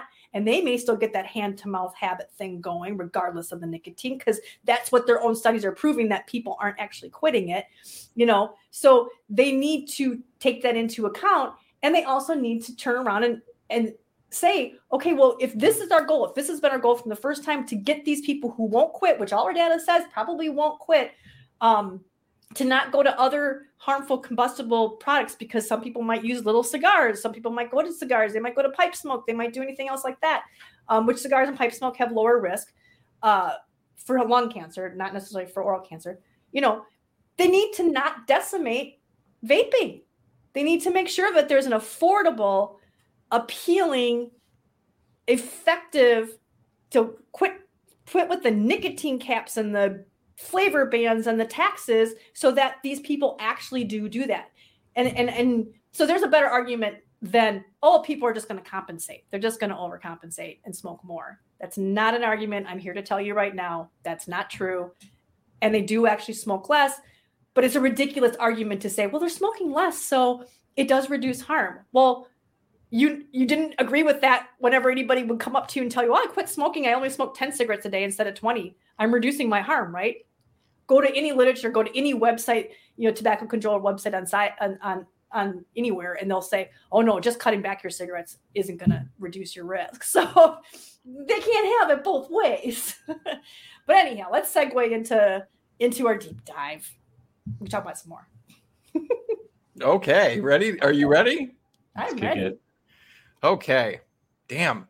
That was almost a deep dive in itself. I'm sorry. I tried to go through it fast. I really did. No, that was wonderful. It could be a deep dive. Because again, I was one of those people originally in that same camp of like, they're just going to smoke more. Nah, science says otherwise. All right, you guys, let's dive deep.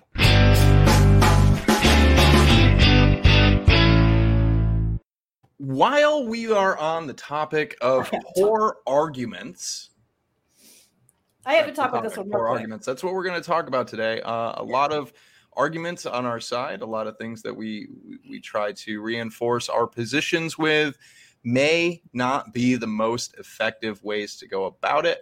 So we are asking the question, how do we sharpen our messaging? How do we sharpen our messaging, Alex? Really quick, though, before you get into that, I just want to talk about Neff's comment here saying, I'm glad to hear VLN is working. That's THR. That's good news. Yeah. You got the wrong message there, bud, because not working. It's not. I mean, it's not working. It's not working for the reasons that vapors often throw out there, but it's not right. I think to piggyback off of your point earlier, if we were providing people with that alternative, that place to land, there is a place where VLN cigarettes fit into that whole equation of THR. Even if they're just a middle point, right? If they're just a transitory thing, that's still kind of a tool in the toolbox, right? So I think I'm in Kristen's camp on this, and that there is no harm reduction here. This is really I'm in line with the earlier comment about giving consumers the option to select their own nicotine content, to take their own action, make their own decisions, and say, I want to feel less dependent on this product, and I know I can do that by switching to a lower nicotine cigarette, or I can start that attempt. But I don't view this as harm reduction. I don't actually. CASA does not agree with the MRTP authorization here for a couple of reasons. First, what we are talking about now, which is that VLN cigarettes are still combustible cigarettes, and you get all of the harm and none of the drug that you want, or not enough of it. And of course, all of the science that's coming out that Kristen has highlighted in as compact and dense a form as possible. So nobody should feel bad about not getting all that stuff absorbed. The other thing, the the other side of the marketing statements that 22nd Century is being allowed to make, this idea that these cigarettes will help you reduce your nicotine consumption, to me and to this organization, that rings as a therapeutic claim. No one else is being allowed to make any statements along those lines. Although it is arguably true with vapor products, snus, any other reduced harm product. And so I think that this authorization is wrong. I have no problem with companies marketing lower nicotine content cigarettes, but to make a modified risk claim on top of this, I think I don't believe. I'll have to emphasize that word. I don't believe that jives with the data. So anyway, we're not talking about very low nicotine cigarettes anymore. I am going to start this off with two things that are not necessarily on topic. First, you may have seen me attempting to share my screen here. I'm sorry. This is, I haven't even listened to this. I don't even know if the audio is going to come through here, but I think this is hilarious. All I've done is watch the image.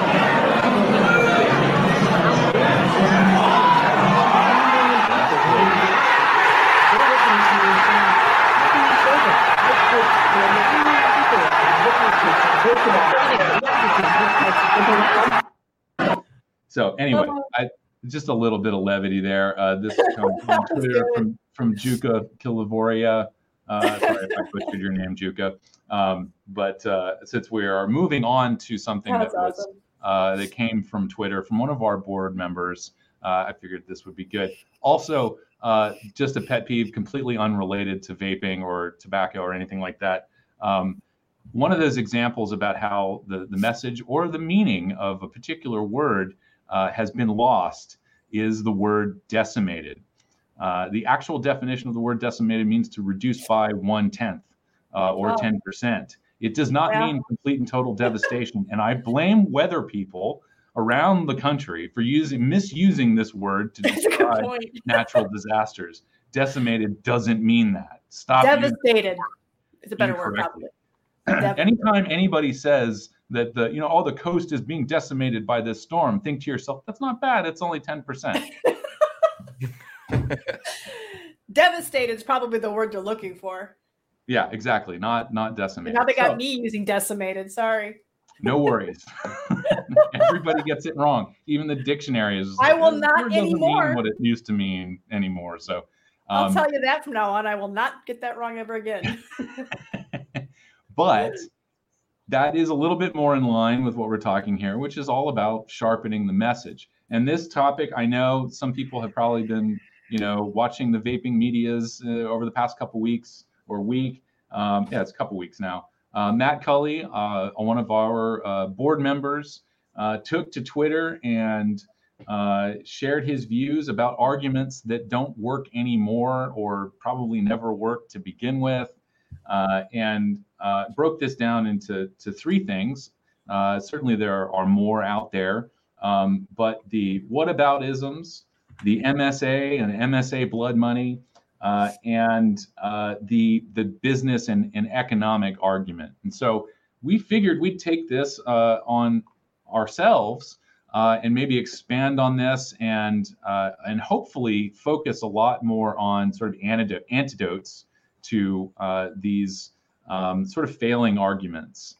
Because we've seen a lot of people saying, okay, now you're telling us what we can't say. What should we say? So we're hopefully come from that aspect. So I also want to kind of set the table here. And I know that some people's immediate reaction to criticism about these specific arguments would be, well, we've been trying to present the science and the data and our personal testimonies and all of the things for a decade now, more than a decade, and it's just not working. So one of the justifications for using arguments like these is that they do hopefully grab people's attention. Sometimes we believe that being combative or aggressive forces people to listen to us more.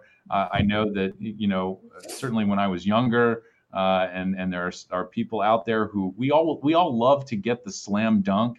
I think it makes us feel powerful and righteous when we can sort of call somebody out and make them feel stupid for their dumb opinion. But that isn't how we actually bring people into the coalition. We need to come at this with an attitude of inclusion and empowerment.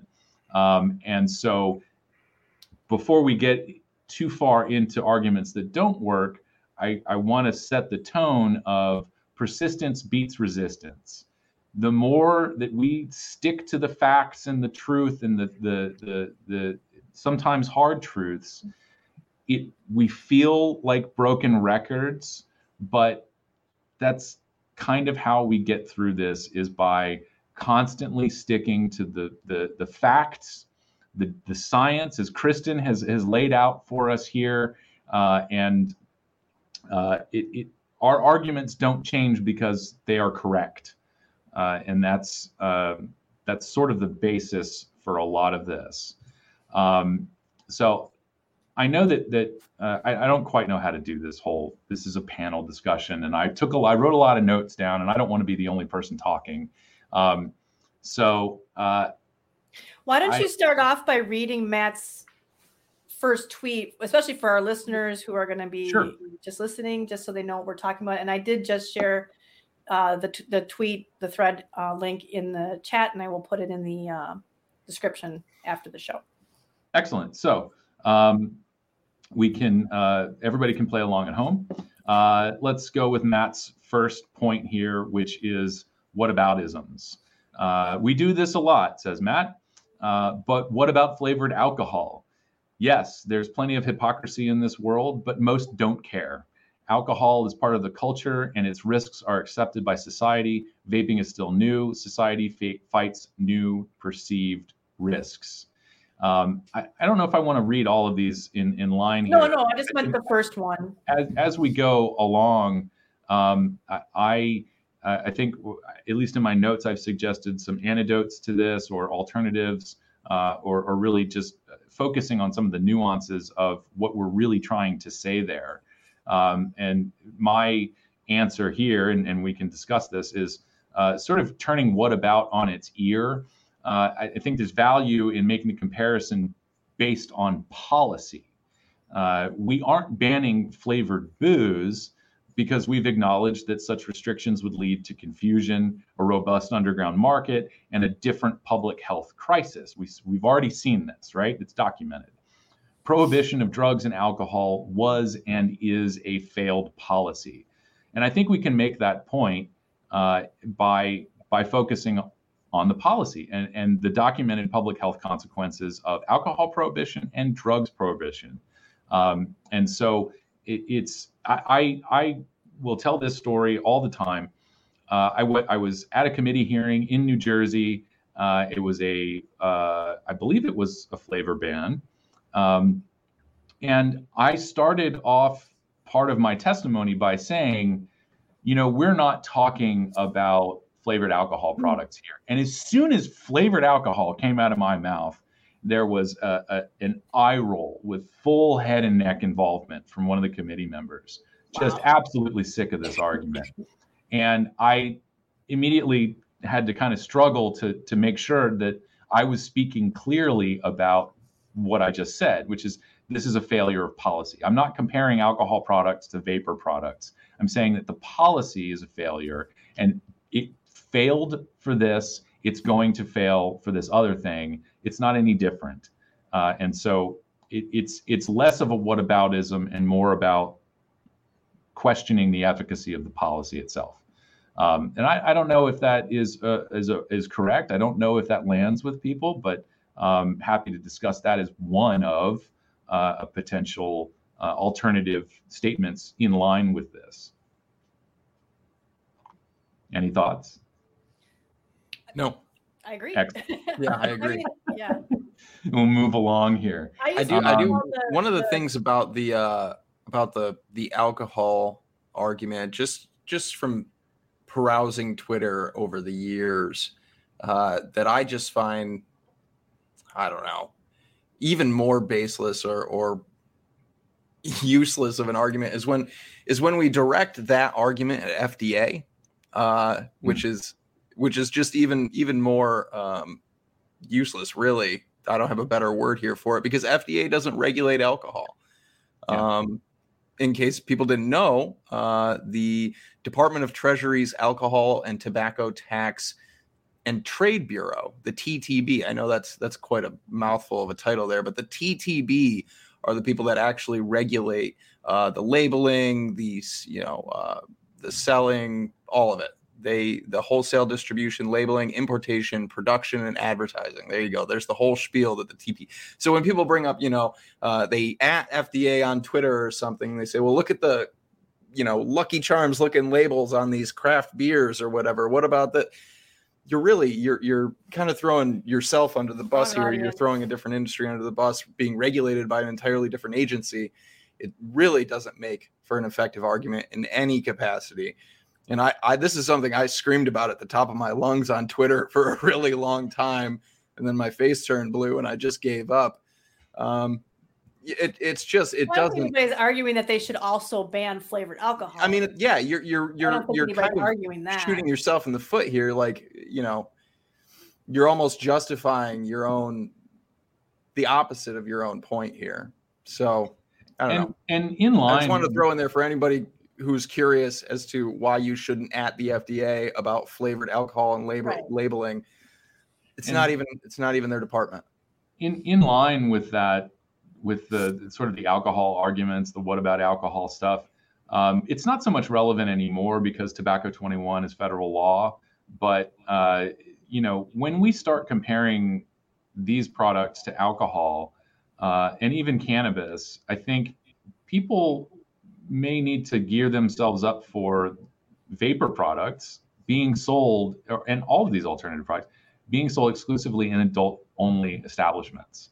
Right.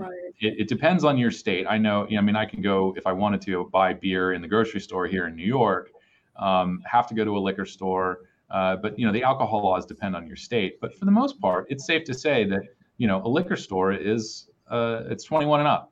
Unless accompanied by a parent or guardian. And so if those are the regulations that people are willing to accept for your vape shop, and I know a lot of people are, and that may be where we're headed. CASAA does not support the idea that lower risk products should be exclusively allowed in adult only establishments, while combustible cigarettes are available in every convenience store in the United States of America, around the world, et cetera, ad nauseum.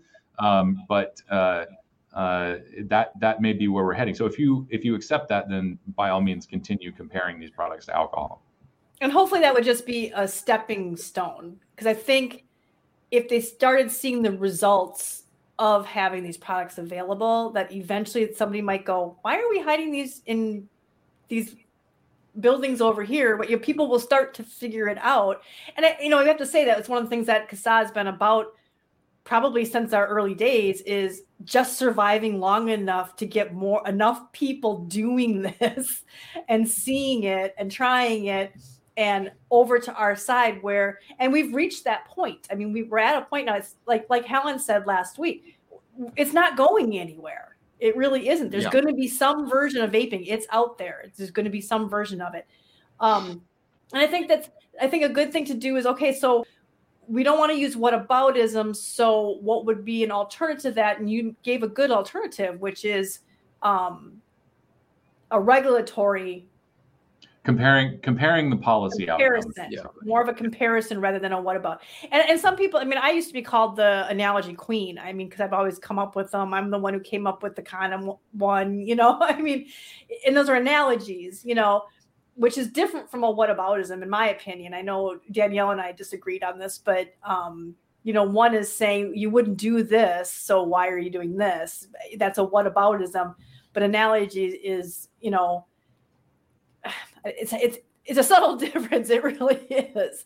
You wouldn't ban condoms to keep people from having unsafe sex. That's not a whataboutism. That isn't what about condoms? You haven't banned those. That's a whataboutism. Do you know what I mean? It's more of a get people to think this doesn't really make much sense. I see where the confusion is, and perhaps I'm not, consulting my Merriam-Webster dictionary enough, but I think that's another sort of illustration of, we're talking about risk, we're talking about policy, and it makes sense that it doesn't make sense that you would ban condoms to promote safer sex, right, or promote abstinence. It's just, especially when it comes to sex, it's a biological drive. We are purpose built to make more humans, and there's only one real way to do that, unless you're like super sci-fi China and you're cloning people.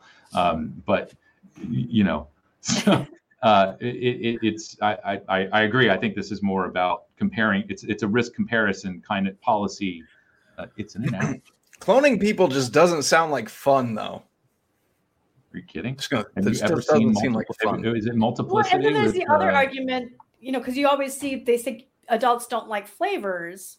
But I guess, and that would be a good way. That'd be an illustration. It's not a whataboutism. So, well, what about this? You allow that. That's a what about. You say, well, adults don't like flavors.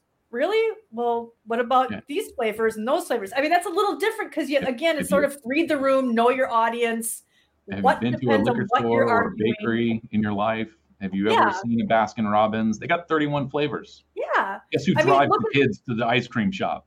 I look at keto. I'm on keto, and I look at not this week because my husband brought home friggin' donuts that he bought for work. The adults at work, because adults don't like. Donuts. They're all liver flavored donuts, But if you look at like the keto flavors, they're all like, oh look, this tastes just like Snickers. This tastes just like Oreos. You know that kids aren't going on a diet to lose. These aren't pointed. These aren't targeting kids. So what about's kind of good for that? It's like, well, adults don't like flavors. Well, what about keto flavored stuff? Or what about, that's a whole different kind of what about, as opposed to saying, well, why aren't you banning this? What about this? Why are you letting that go? That's a whole different thing. You know what I mean? Yeah, I think the starting an argument with what about is very argument specific. So on one hand, it's useful, but on the other hand, it sort of misses the point, and we all just sort of sound stupid. So I think it depends on the conversation, and it depends on the audience. I think that's where whataboutisms can play a role. If you're just talking to somebody casually that you've met on the street and they're raising points about, your e-liquid label is brightly colored and has, fun font on it, and it comes in blue raz or whatever, making those, but they're also a fan of candy and craft beer. You can make those kind of whataboutism, arguments with not necessarily arguments, but points to someone to kind of shift that perception. And I think those can be useful tools then, but when you're addressing policymakers, when you're talking to agencies and things like this, whataboutisms just, they tend to fall flat. Really? Yeah. Well, because people just throw it out. They're not actually, if somebody says, well, adults don't like candy flavored things, then you could say, well, what about this? You can't say that. You're basically countering their claim. But if you're just listening and you're just saying, well, what about flavored alcohol? Why, you don't ban that? That's all. We're not talking about flavored alcohol. We're talking about nicotine. Then that's a whole different thing, because you're talking about the alcohol and the flavors as opposed to a very specific argument that adults don't like flavored things. Why would an adult like something that's flavored cotton candy?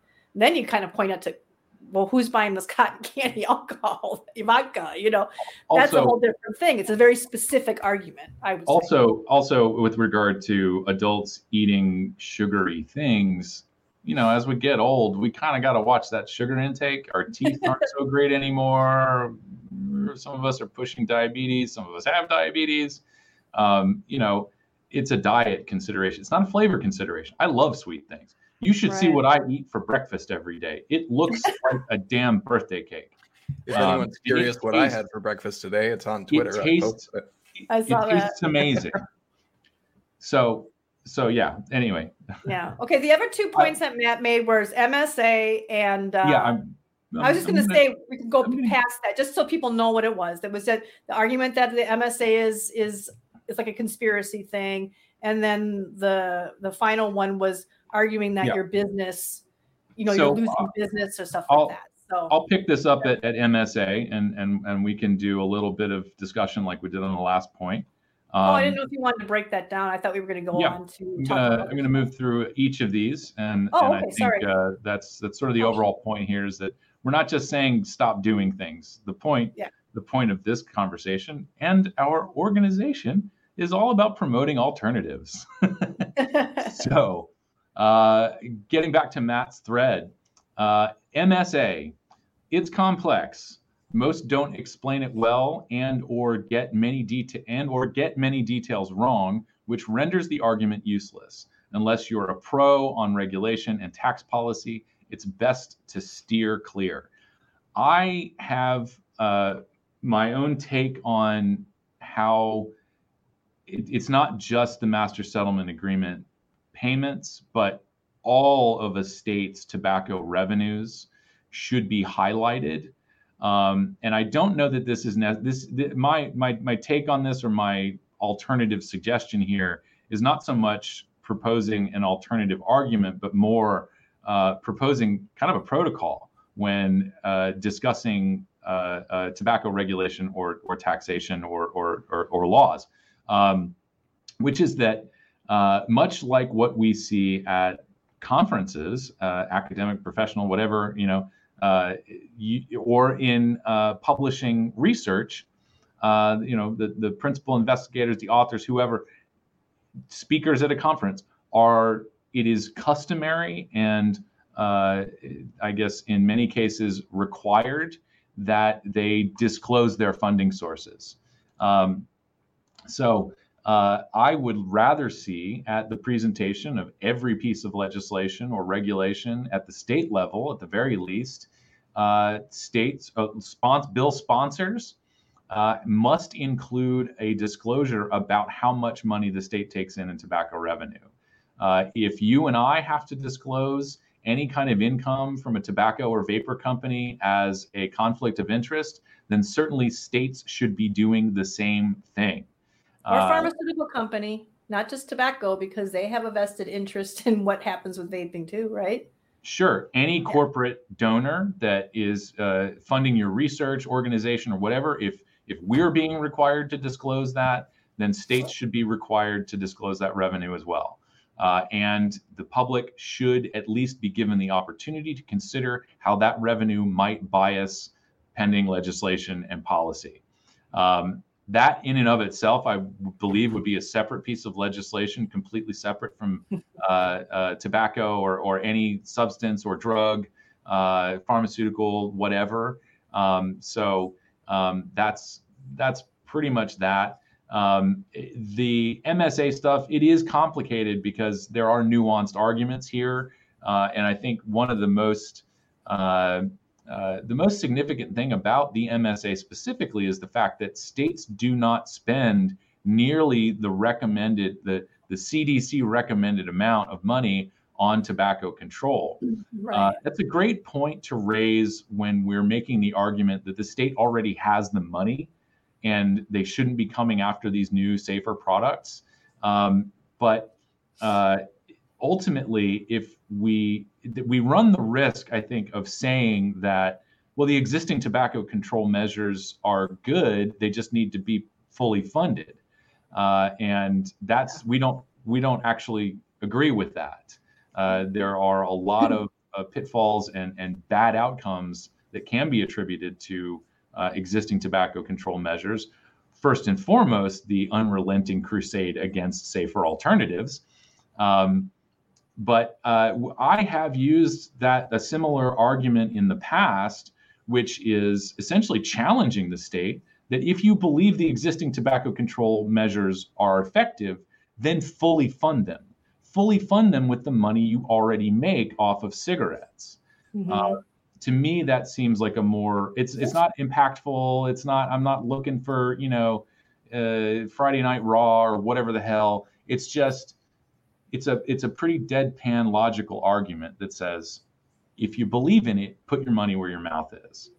Well, then you see people who make the MSA argument in areas where, local cities and some states don't, they do use it or they don't have it, or that, you can't use that everywhere and I'm not even really sure what is the argument. Oh, it's all just a big conspiracy. I mean, what are people saying? I think, the whole MSA blood money argument is that states are, crushing vapor in favor of continuing to collect as outsized tax revenue from cigarettes and master settlement disbursements, which is based on the disbursements basically are what they are, but it's based on sales. It's depending on the company, it's based on their market share and so on. Right. So if cigarette sales are declining, then there's a reduction in tax revenue for sure.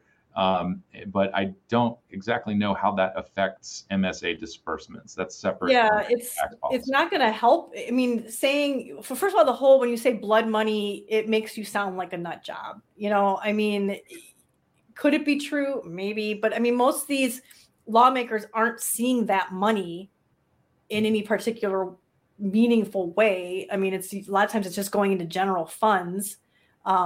It does come up in it annually when states do their budget. There is usually a line in there for how those MSA disbursements are going to be dispersed.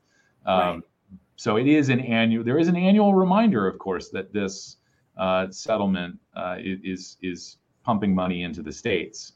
But yeah, like you said, when they show up, I mean, half the time they're all empty, absentee voting. They don't bother being there. I mean, it's if you've ever seen some of these votes, it's like half the people aren't even there. So, it comes off, Green Eyed Lady said it comes off kind of like a conspiracy theory. And even though it is true, just because you're paranoid doesn't mean somebody's not out to get you. Yeah, it does. And they I was watching Grim Green and Danielle's talking about this, and he just said people don't understand it unless you're an expert. And I think actually Matt said this too on Reg Watch. It's like, unless you're an expert and you can really explain it and you've got the time to explain it. And if you're just on Twitter and clapping back at somebody, they're not going to understand that. You're just going to sound like a nut. You're better off taking an argument. I think you just touched on this of why they've passed all these other laws like Tobacco 21. Why aren't they just enforcing that? Why are they not giving that a chance before they start taking all these other things? Because they don't even know if that worked already. It's like you're going to fix your car and, you turn the screw and then you just start ripping out parts of the engine before seeing if just the turning the screw could have worked. See, analogies. I do analogies. I'm sorry. It's who I am. But you know what I'm saying? And so that might be a better argument that they haven't even given a chance to the laws they're passing and they're going crazy on this stuff. Yeah. As far as, and I would say MSA taxes, and that was a good point you made too about if you're looking for tax money, this is not a good, we need money for this. We need money for this. We're going to tax it to make sure that we're addressing these issues. And it's like, can we really trust you to do this because you get this money every year from the MSA money and they can't deny that. So, and you're not spending it on what you're supposed to be spending on it. And you can go look at who does that, the ranking every year of Truth. Is that Truth or is that Campaign for Campaign? I think you can go look on any website, pull up your state, and say this is how much of the money. This is your side. This is tobacco control saying you're not even spending the money that you're getting on the stuff you're supposed to get, and we're supposed to trust you that if we give you more money, tax money now on these vapor products, you're going to use it for the right thing. That might be a better argument because you're not getting into all the details. You're not saying things like blood money and stuff. And it's very demonstrable because you've got this sheet from Campaign for Tobacco-Free Kids. I'll push back on that just a little bit because someone else already brought it up about the Green-Eyed Lady mentioned the MSA argument simply comes off as conspiracy theory. Neff followed up with comes off as accusatory. That's a good way to get people to tune out your message. True. Coming after them and saying that we don't trust you to spend this money properly usually just shuts the conversation down. You could soften that by saying your predecessors. Sure. Your predecessors had access to this money, and that way it's not on them, and they can show up their predecessors. So that could be. Yeah, I'm going to stick with my guns here, and which is that if you believe in the tobacco control measures that are in place, then fully fund them, and that I think that's the challenge for states. is to put their money where their mouth is and not go looking for additional sources of revenue. Okay, so make and sure I promise we fully will fund it. get through this entire list. I absolutely promise you we're going to do this. But if they if you say then fully fund it, and they go, okay, well, we're going to tax vapor products then to fully fund it. The argument is you don't need any more money. You have it already. So use the money you already have to fund the programs that you think are going to be successful. And you don't even have to mention the word MSA. Yeah. And then and then piggyback that with, and you already have the laws that you haven't even given a chance with. Let's see how this works first before you just start passing more laws. So those two things, I guess, cover that. Okay, let's go on to the next one. So the last one from Matt, and we have some to add here, so we're not done yet. The last one is nuanced, says Matt, but hopefully you'll get my point. While we shouldn't stop explaining how many businesses have been ruined, most people won't care if they think you're selling poison. So you have to get people to understand tobacco harm reduction before complaining about lost revenue. I absolutely take Matt's point here. I think he's right that it's on.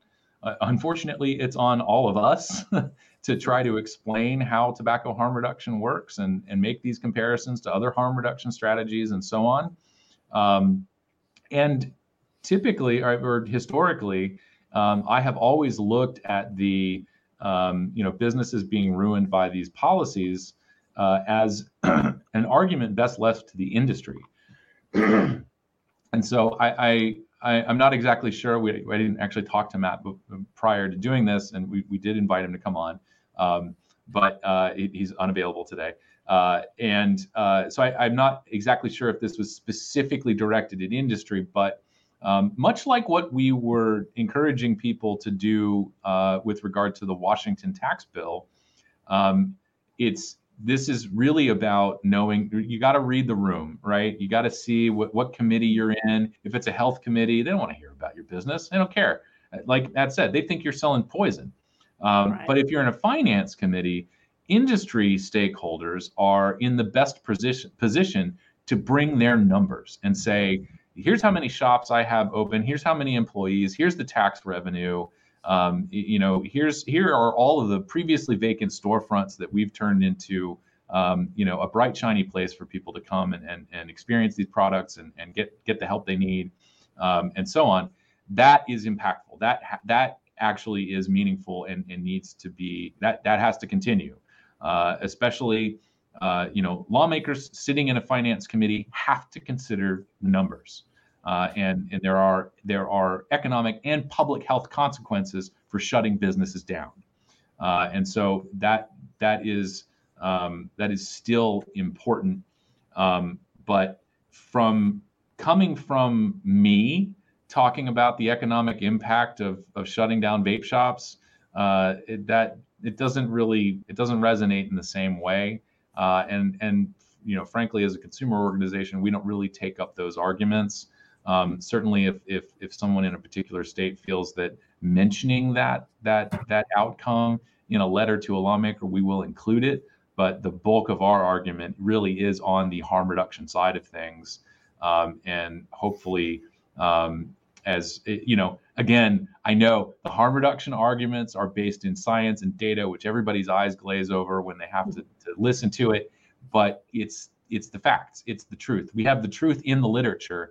And we are just going to have to keep saying it over and over again until it lands. And I think I don't want to put words in Matt's mouth, but if that seems to me the direction, that is the antidote. That's essentially what he said on RegWatch, I think it was, is that, if you're in front of a bunch of, a town board or something that, is spouting out about saving kids, that message of you're closing my business is not going to resonate with them. It's just not. And it does take that initial, discussion, I guess, of harm reduction. But a point to be made for consumers when talking about shops closing is access to these products. That's a good position that you can take on it if you're you don't have access via online sales, you can't get things at home, when these shops are, when their doors are being threatened, with being closed, your access to safer alternatives goes away while your access to deadly combustibles remains widely available. Right. And I think that's a point that consumers can make in those meetings, those hearings, when you're talking about shops. But yeah, I agree. Like if I walk in and I start talking about, my local shop's revenue loss or tax loss, it doesn't ring from me like it would from, the owners or industry. And I want to add, and we'll touch back on the whataboutisms. I think what you said is correct, Logan. But a little bit of word of caution here is that I think some people may have a tendency to stray into, well, you're not doing it to cigarettes, and that's the whataboutism we talked about with alcohol. Sure. Yeah, you can't. We're not advocating. We're not advocating for a ban on cigarettes. Wow. We've taken the position that prohibition doesn't work. So it's mainly highlighting that discrepancy in the policy in treating the safer products more harshly than the more dangerous products. It's not it's not advocating for shutting down or banning sales of cigarettes in convenience stores. It's just. I mean, imagine if the only place you could buy electric cars was California and they were banned everywhere else, but you could buy gas guzzlers everywhere. Sure. It makes no sense. It just makes no sense. And this is an argument that I've made on many a show, that this is why it's so important for consumers to show up, and why it's so important for these shops to rally their customers. I see all the time, I've got all these great customers. I've saved their life. You got to get them to pay it forward and show up at these meetings. They've got to show the human toll, and that will fly a lot further, because all they're hearing on the other side is save the kids. And somebody's got to say, save the adults, as far as their lives, not their livelihood. And it's not that we're downplaying how important it is, because we know it is. And we know that so many of our members, own vape shops or did own vape shops, and their customers too. And we know that. But as soon as you walk into that meeting or jump on some thread or something and start complaining about revenue loss and even job losses, which is sad, like the point was made, Danielle said it, if you're peddling poison, they're not going to care about your job. If you're standing on the corner selling drugs that are killing people, which is another false, narrative from that side, from the drug side, that they're fighting all the time, that image.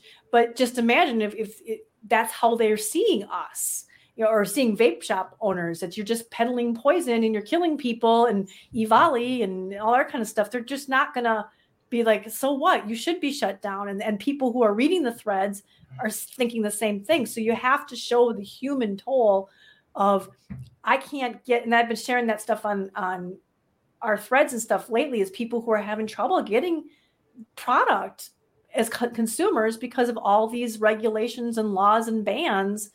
They can't get anything these days. And that's the human side. That's what people relate to, and getting your family members, getting your kids to come and talk about. It's so great that Dad I think we'll touch back on that a little bit down the line here when we start talking about arguments for particular political persuasions. You raise a really good. I don't know if you exactly said it, but I think you did in a way, and it's triggered me to think about this. And so we'll come back to this when we get down here, because there is an antidote to this for business owners. Ian, that's a whataboutism. So that's a whereaboutism. But still thing is, where's all the outrage over kids smoking? And I do see this one a lot. And there is outrage, and that's why we have the Tobacco Control Act. Yeah, there is outrage, and they're just lumping us in with that. That's the problem. It's the kids smoking outrage that they're lumping us in with. Okay, go ahead, Alex. Sorry. We're on 2 hours, and I'm going to get through this because I got to go fix and eat dinner. Okay, hurry up. So, quit dilly-dallying then. In keeping with the theme of keeping this short, I'd like to add a couple things to this list. One of the things that we've all heard, and being on a panel here with two parents, one of the, I think, most egregious things that people in our camp say is, well, parents should just be parents. Parents are responsible for their child, and they should be doing this, and they're not doing a very good job. And you can go down all the arguments about how kids are basically just using schools as daycares or whatever, without any acknowledgement of the fact that everybody is busy and people are working multiple jobs just to stay alive, and that a parent's life, even before they had kids, was probably pretty stressful. So heaping all of this on parents as if they are solely responsible for this, I think is a bit of a weird tack. Crazy. And so the suggested antidote here, rather than throwing parents under the bus, who are very powerful allies in all of this, and should be powerful allies, because we have parents who smoke. And as we have highlighted many times before, and it bears repeating, the likelihood of a young person to go on to smoke is largely determined by whether or not their parents smoke. Yes. So, not misbehaving. As an antidote to this, rather than throwing parents under the bus, it's important to highlight that parents aren't actually being given the resources they need. The criticism directed at both the quality of information presented to parents, which is largely biased towards abstinence-only strategies, and promoting a moral approach to discouraging substance use. I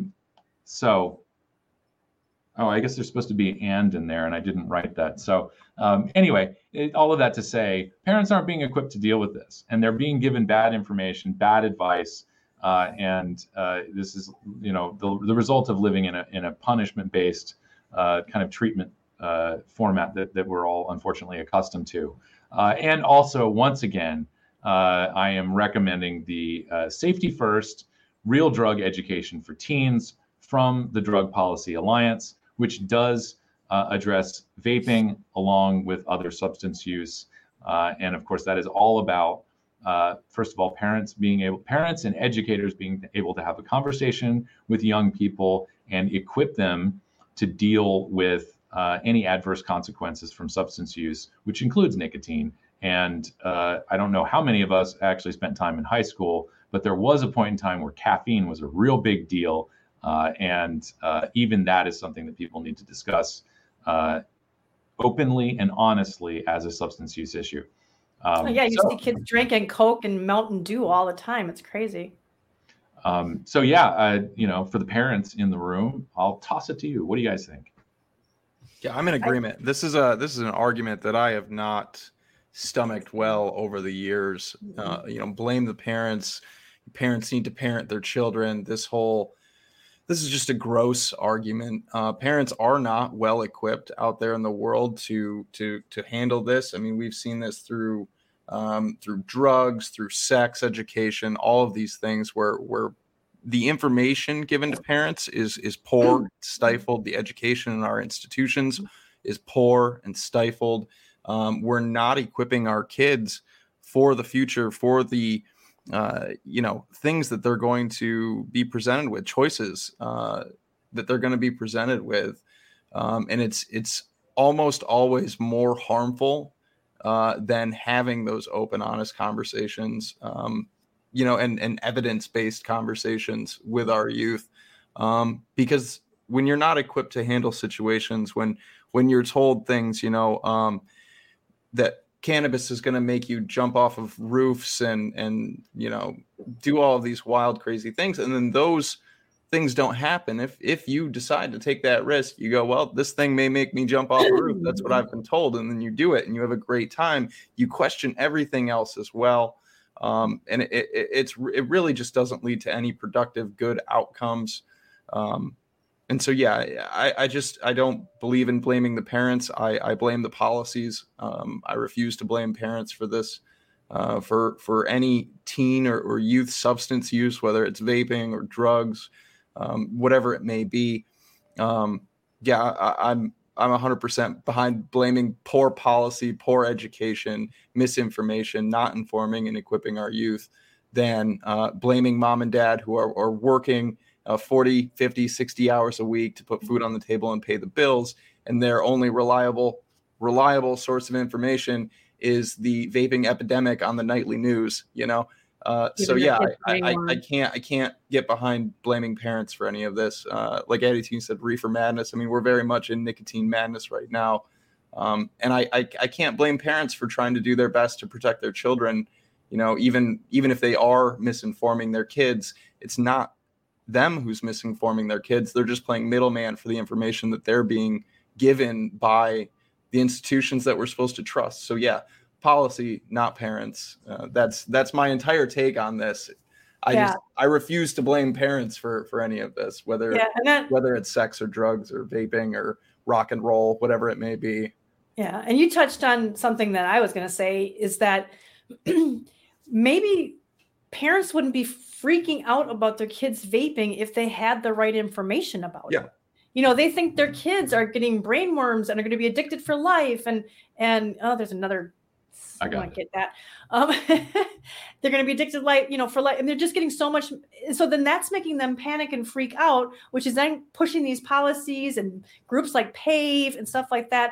And if they had the right information, if they knew things like that, most kids who start smoking do so because there's a family circle, there's a family line going on there. They're much more likely to start smoking if their parents smoked.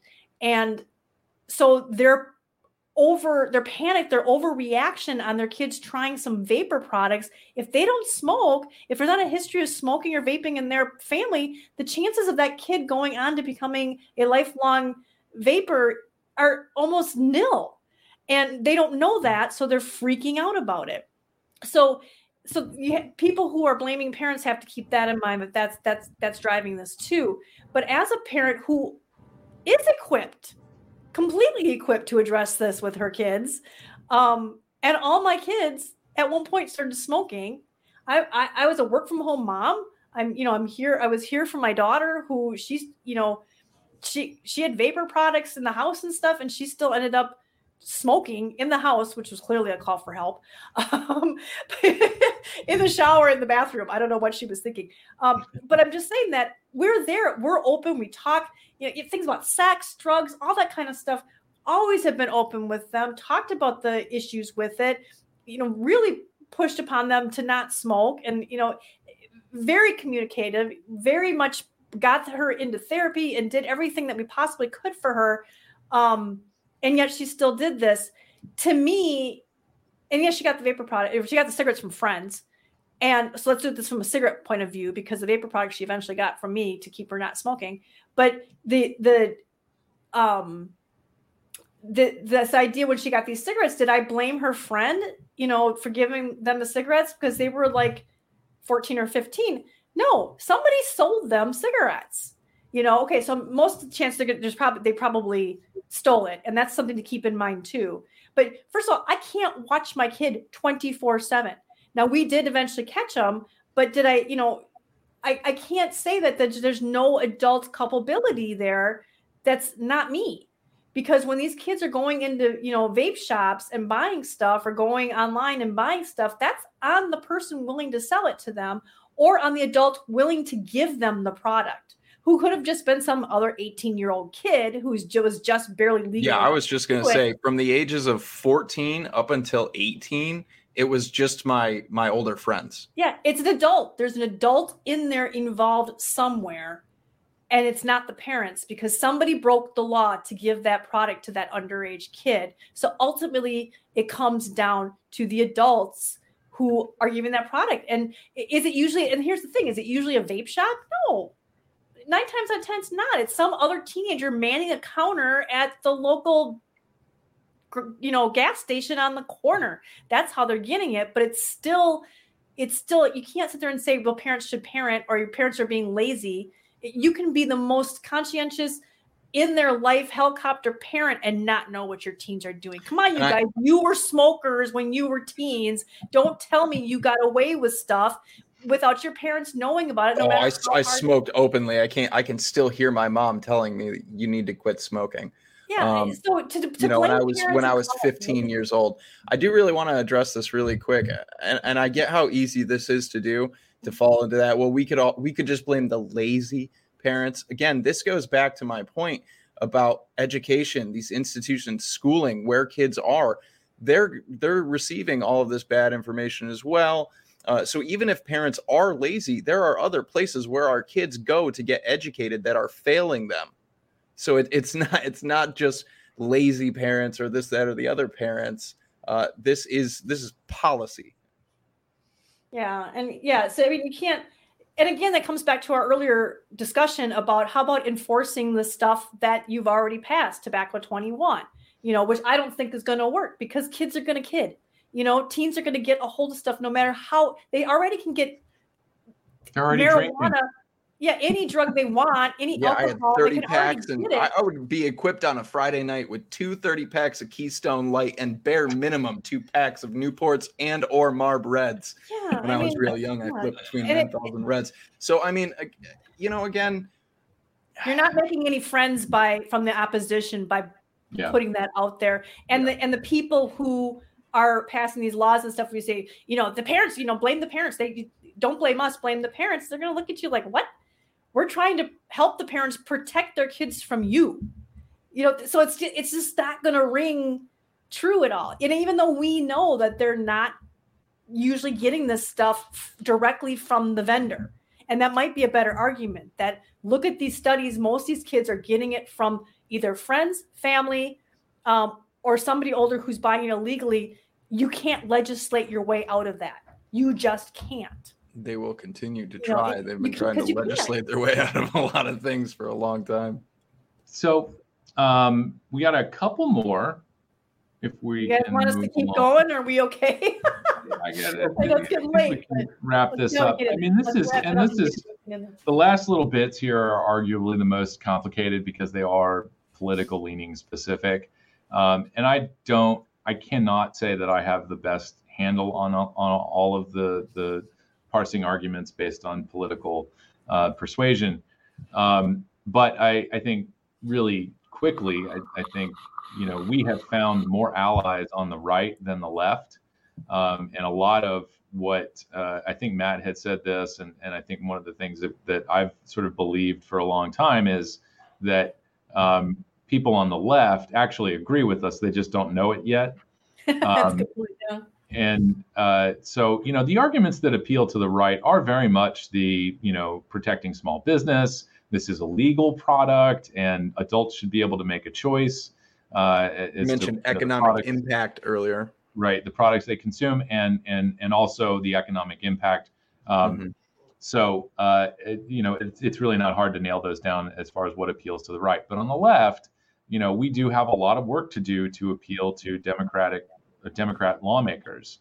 And one of the points that Matt brought up, and I think that we are all sort of moving toward, is talking about this as a social justice issue. In particular, this is about access to safer alternatives is vital for underserved communities, in particular, people with mental health and behavioral disorders, substance use disorders, low to middle income communities, and generally anyone who works in the food, beverage, and hospitality industry. That's my little PSA for you. That's so true, though. My whole family was in restaurant hospitality, and I think we all ended up smoking. I know so many people that didn't smoke before they got a job at a restaurant and picked it up just so they could go outside and take a 5. Absolutely. And I think that the next point here, it sort of dovetails on this, is that progressives are very fond of this sort of David versus Goliath narrative, and that they are standing up for the Davids of the world. And so, my 2 cents on all of this has been to say that the progressives and liberals and people on the left have sort of misidentified the David and the Goliath in all of this. To them, Davids are the kids. That's and very parents. easy. That's Captain Obvious has pointed that out plenty of times. And of course, the Goliath are these multi-billion-dollar tobacco companies. The reality of the situation is Goliath is the spectacle of public health versus tobacco companies.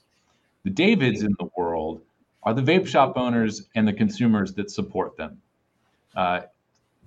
usually referred to as the vaping community.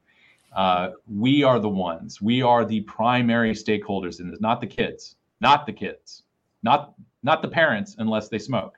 The primary stakeholders in this debate are people who smoke, people who quit smoking by switching to alternatives, and people who would like to quit smoking.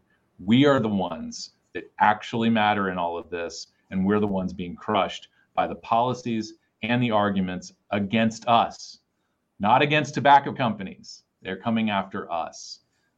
And so I don't exactly know how we sort of reset the narrative here, but I guess if I could wish on a genie in a bottle, I wish that overnight opponents to tobacco harm reduction could more correctly identify the David and Goliath story. And so I mentioned this earlier, and I'll just read what I wrote here. As Matt mentioned, the David and Goliath narrative appeals to the left, which is not really unique to the left. But in the case of vaping and THR, the characters are being misidentified. Goliath is a spectacle of public health versus Philip Morris, and David is the vapor industry and the consumers who support it, and probably the children, which you have to spell with 3 I's. We've been trying to flip the script for at least a decade now, but a lack of success here doesn't mean we abandon the truth. It just means it's a slow burn that somebody important will feel in their back pocket, hopefully soon. So, well, I think one way everybody wants to give you a standing ovation in the chat.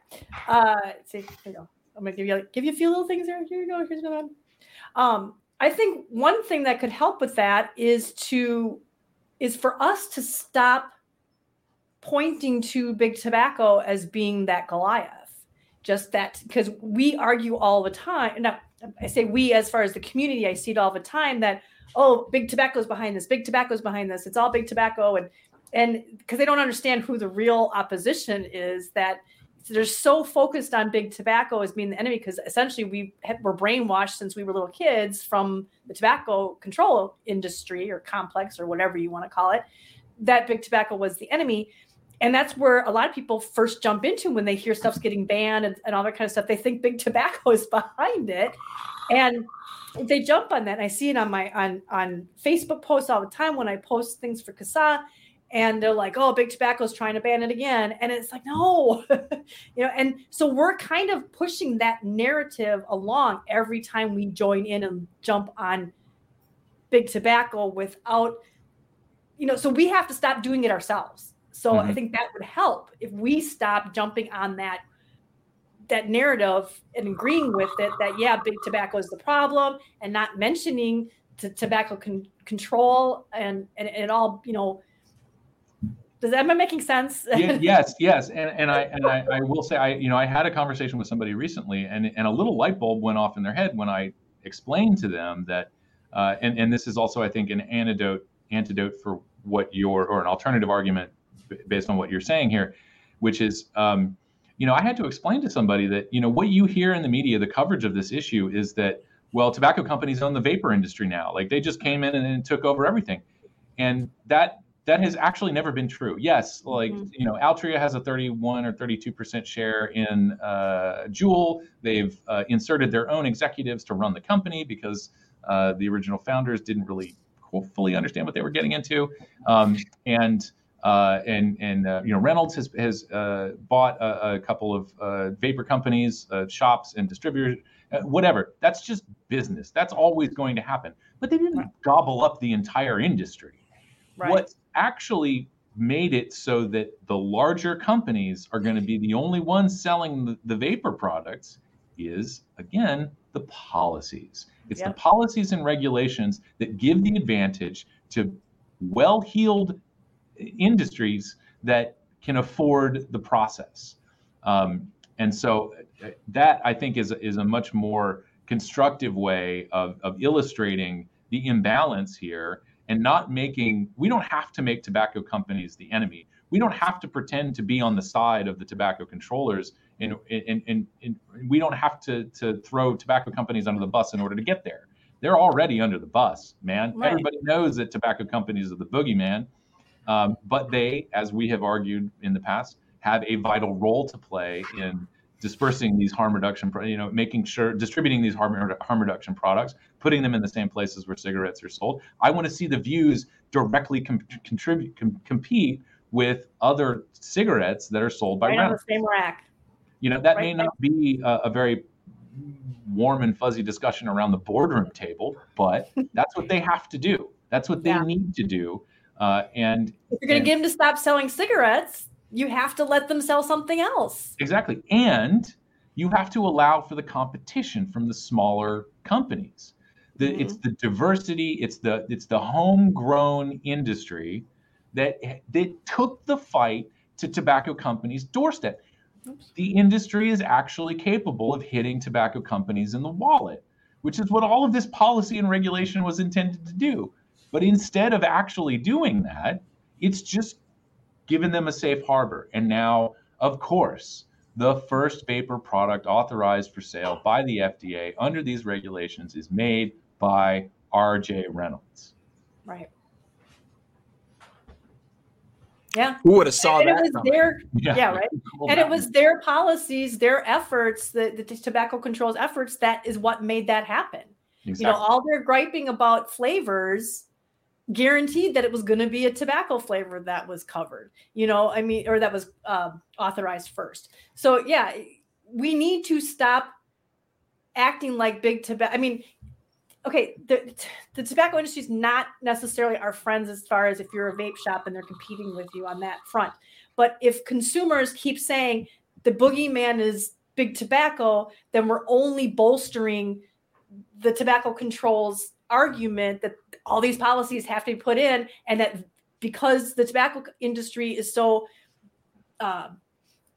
joined in or infiltrated the vape industry, that really we're fighting vape stuff, we're fighting big tobacco. So but every time we blame big tobacco, we're just bolstering tobacco controls fight against us. So that's why we need to stop that. You're reminding me of something else, which is not really a specific argument here, but I know that you've talked about this a lot over the years. It's probably one of the earliest things I heard when I was appointed to the board of CASA, and even just being a volunteer, which was be careful about some of the arguments that we're presenting or some of the science that we're using.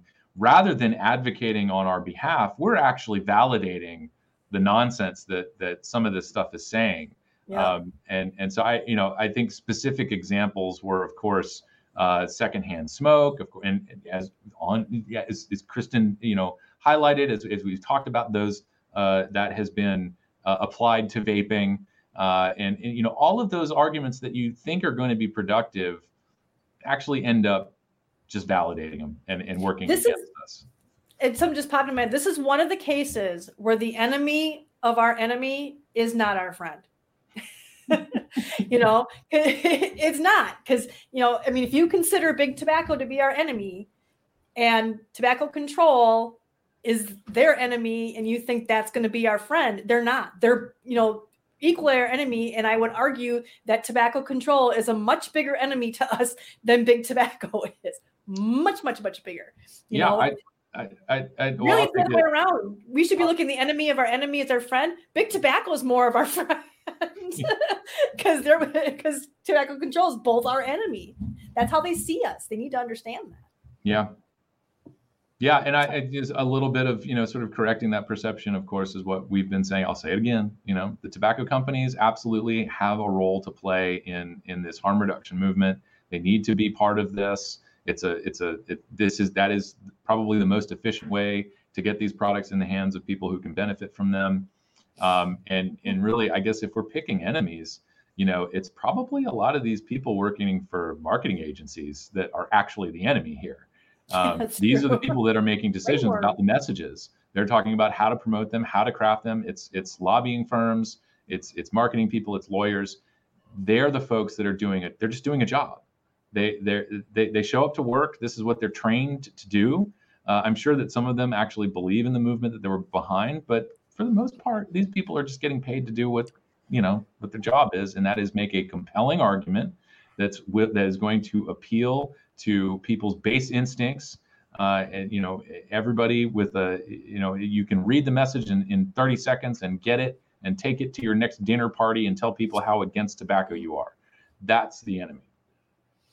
And if just to I don't know, piggyback off that. Have you ever seen the movie Thank You for Smoking? Oh yeah, It's a really good demonstration of this. The movie, the title is a little misleading. I mean, it is about smoking, but it's more about lobbyists and lobbying than it really is about smoking. Yeah. So just to kind of, if anybody's ever seen that, or if you haven't seen that yet, and you kind of want to see what Alex means by, it's lobbyists, like watch that movie. It's actually really good. Oh yeah, it's excellent. I don't remember when it came out, but it is pretty good. 90s. Yeah, I've seen it. Okay, so Ian Thomas says, side note, if U.S. smoking rates are declining, what is the current death rate from smoking? 480K has been touted for years. I think that's down to 385 now. I don't know. First of all, that number is an overestimation. Second of all, when it includes all the people who died from secondhand smoke. I got involved in all of this I joined the board in 2014. And just prior to that was the 50th anniversary of the Surgeon General's report on smoking and health. And they noted during that anniversary that the reason that the number hasn't really gone down is because they're finding that there are many more diseases attributable to smoking. And they added some things to that list. And so there were more people included in that. Now, look, we say that, that 480,000 number, it's not entirely made up, but it is pretty much an estimate. That's not a real number. Especially because it includes secondhand smoke deaths, which is estimated to be about 30 or 40,000 of that, usually around 30,000 of that. And that's a completely made up number because there is no, they don't track people who die from secondhand smoke. So they have no way of knowing that. And of course, it's one of there's sort of this crisis of reporting where, I fully expect that, when I die, I'm going to be logged as someone who died because of a smoking attributable disease. And so, even if that isn't really the cause, it's just if you have a history of smoking, you get counted as a dead smoker. Right. And so that's another reason for why the number is not really going down at all. It looks like we lost Logan, but he's still here. He had to go. He said he'd be right back. Okay. I think really quick, because I think we're getting towards the end.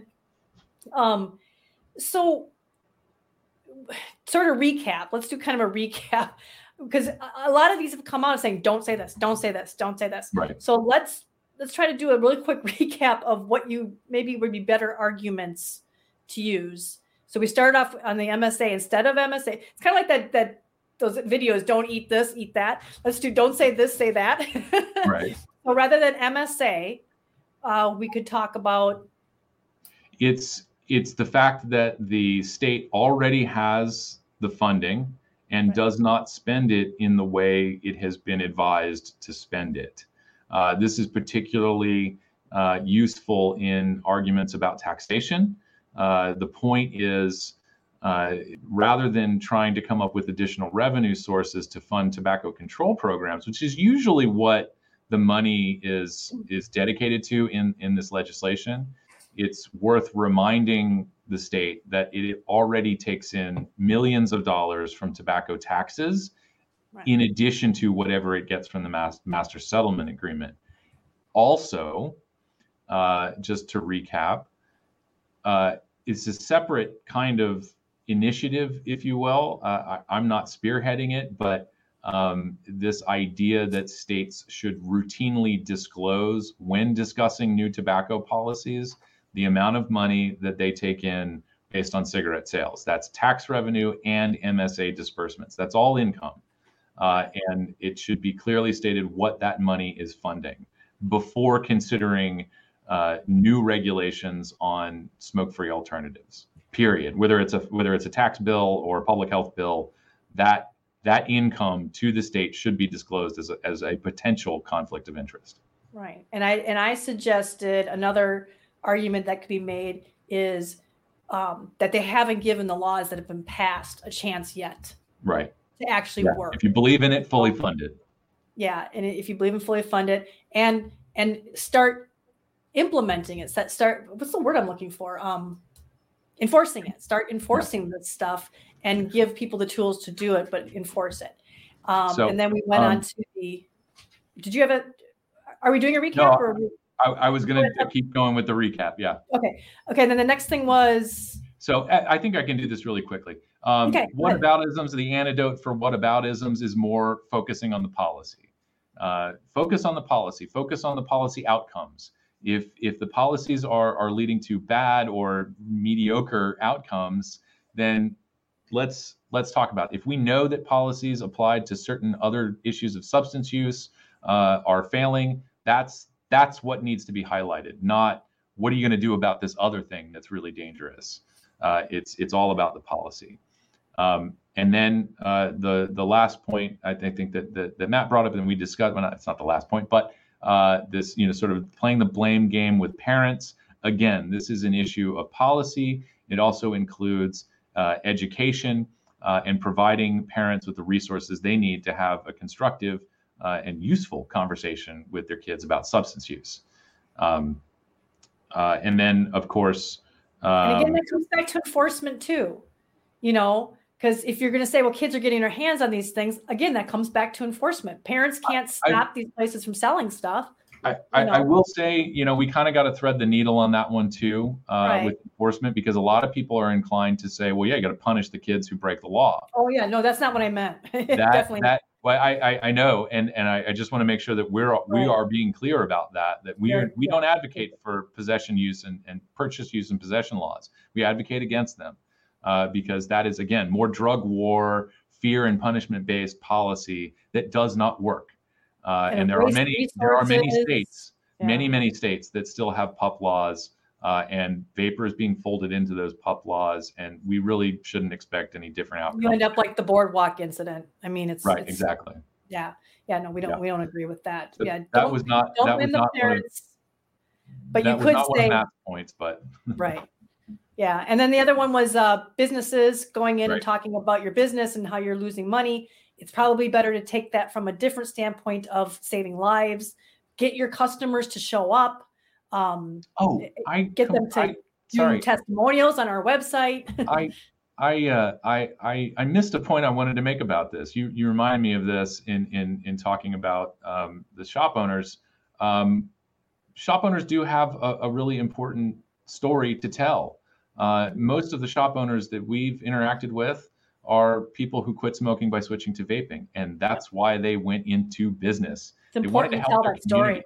Yeah. So, you're not a big tobacco outlet. As we are, encouraging shop owners to get involved and bring their customers into these hearings if they can. As we've noted, people have jobs during the day. They're not always available for committee hearings, so don't be so hard on people. Especially when they're all on a Tuesday at 2 p.m. Exactly. But shop owners themselves have their own personal stories about their motivations for going into business. And I think that's very, very important for businesses to bring up. Yeah. Like you said, read the room. So it depends on if they're all talking about, if you go up and they've been talking about taxes and revenue and all that kind of stuff, might be good to say, hey, my business brings in X amount of dollars. If we're talking about save the kids, come up and say, look, this saved my life. You have the option of doing both. And coming off more as being, you can choose to come up and approach things as either a business owner or consumer, because most of you guys are consumers too. So, and most of you got into this business because it was saving your life. So that's a very important story to tell. So say that instead, maybe. And then the last thing. So the last thing was, arguments tailored to political persuasions. Again, we need to flip the script on the David and Goliath narrative. And of course, focusing on how people from underserved communities actually smoke at disproportionately higher rates, and they absolutely deserve honest information about safer alternatives, and of course, access. And so that, I think, wraps up the recap. But something just occurred to me because you're talking about David and Goliath, and Bloomberg popped into my head. So do you think it's a valid, or is that too? I mean, he's very open about the fact that he's spending all that money, So do you think it's a valid argument to make to kind of put us more in that David camp of saying, look, we barely have any money to fight all these laws, and we're fighting against things like Bloomberg's Millions, and he donated X amount of dollars, which is public knowledge. It's in the news. It's, nobody, it's not like, can't be a conspiracy theory or whatever. A lot of people might have heard of that. So how do you feel about that? I mean, look, this is the only job I've ever had where my salary is actually just public information. Well, I guess that's not true, but whatever, like we have to disclose what we get paid. We disclose what we take in. It's not a lot, folks. And we do accept money from tobacco companies. We accept money from vapor companies. We accept money from anybody who agrees with our mission. And so, but what people may not realize is that that's a one-way conversation. And it goes like this. The donor says, how do I give you money? And we say, here's all the information you need. Thank you. We appreciate your support. That's it. There are no meetings about how we need to craft our talking points to suit their agenda. Absolutely not. I have never had a conversation with anybody at a tobacco or vapor company. Actually, I'd probably be more likely to have a conversation with somebody at a vapor company than a tobacco company about what we are supposed to say and what position we're supposed to take. Absolutely never had that conversation. I have only ever had industry people say, here's what we're thinking. I know this may not jive with what you're doing, but just wanted to kind of let you know and see where you stand on that. That's it.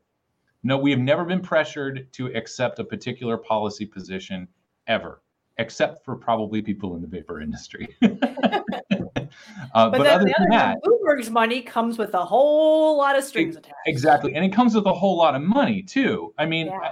I don't know that I can go through that hypothetical and say, well, I guess if somebody paid me $1 million, I would still reject it. I don't know. No one's ever offered to pay me $1 million.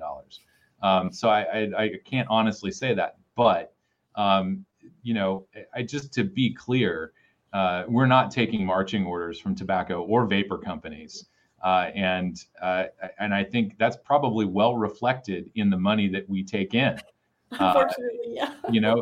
This is a shoestring grassroots operation. I don't know what PAVE makes, but I would be willing to wager that they take in more money than we do from individual, from Bloomberg people, and they probably pay their board members too, I bet. Even if they don't give them money, they've lifted them up, to national exposure. It was PAVE through the lobbying efforts of the body parts groups and campaign to go get a seat in front of a committee in Congress. No one came to ask the real consumers about this. The closest we got to that was Vicki McKenna. She's a conservative radio talk show host. Hey, in Wisconsin, be nice. Whatever. She doesn't represent all of us. I'm not saying I would have done a good job, but it's like, buddy. The only regular people in that hearing were the kids. Yeah. So anyway, this has almost been 3 hours. I'm glad that we were able to kind of break all this down and drill into some of the nuances. And I'm sure there's some arguments that we missed. If you want, leave a comment in the comment section. And maybe we'll come back to this at a later time. This is a really interesting topic. Obviously, this has been going on for a couple of weeks here at the beginning of the year, at the beginning of the legislative session.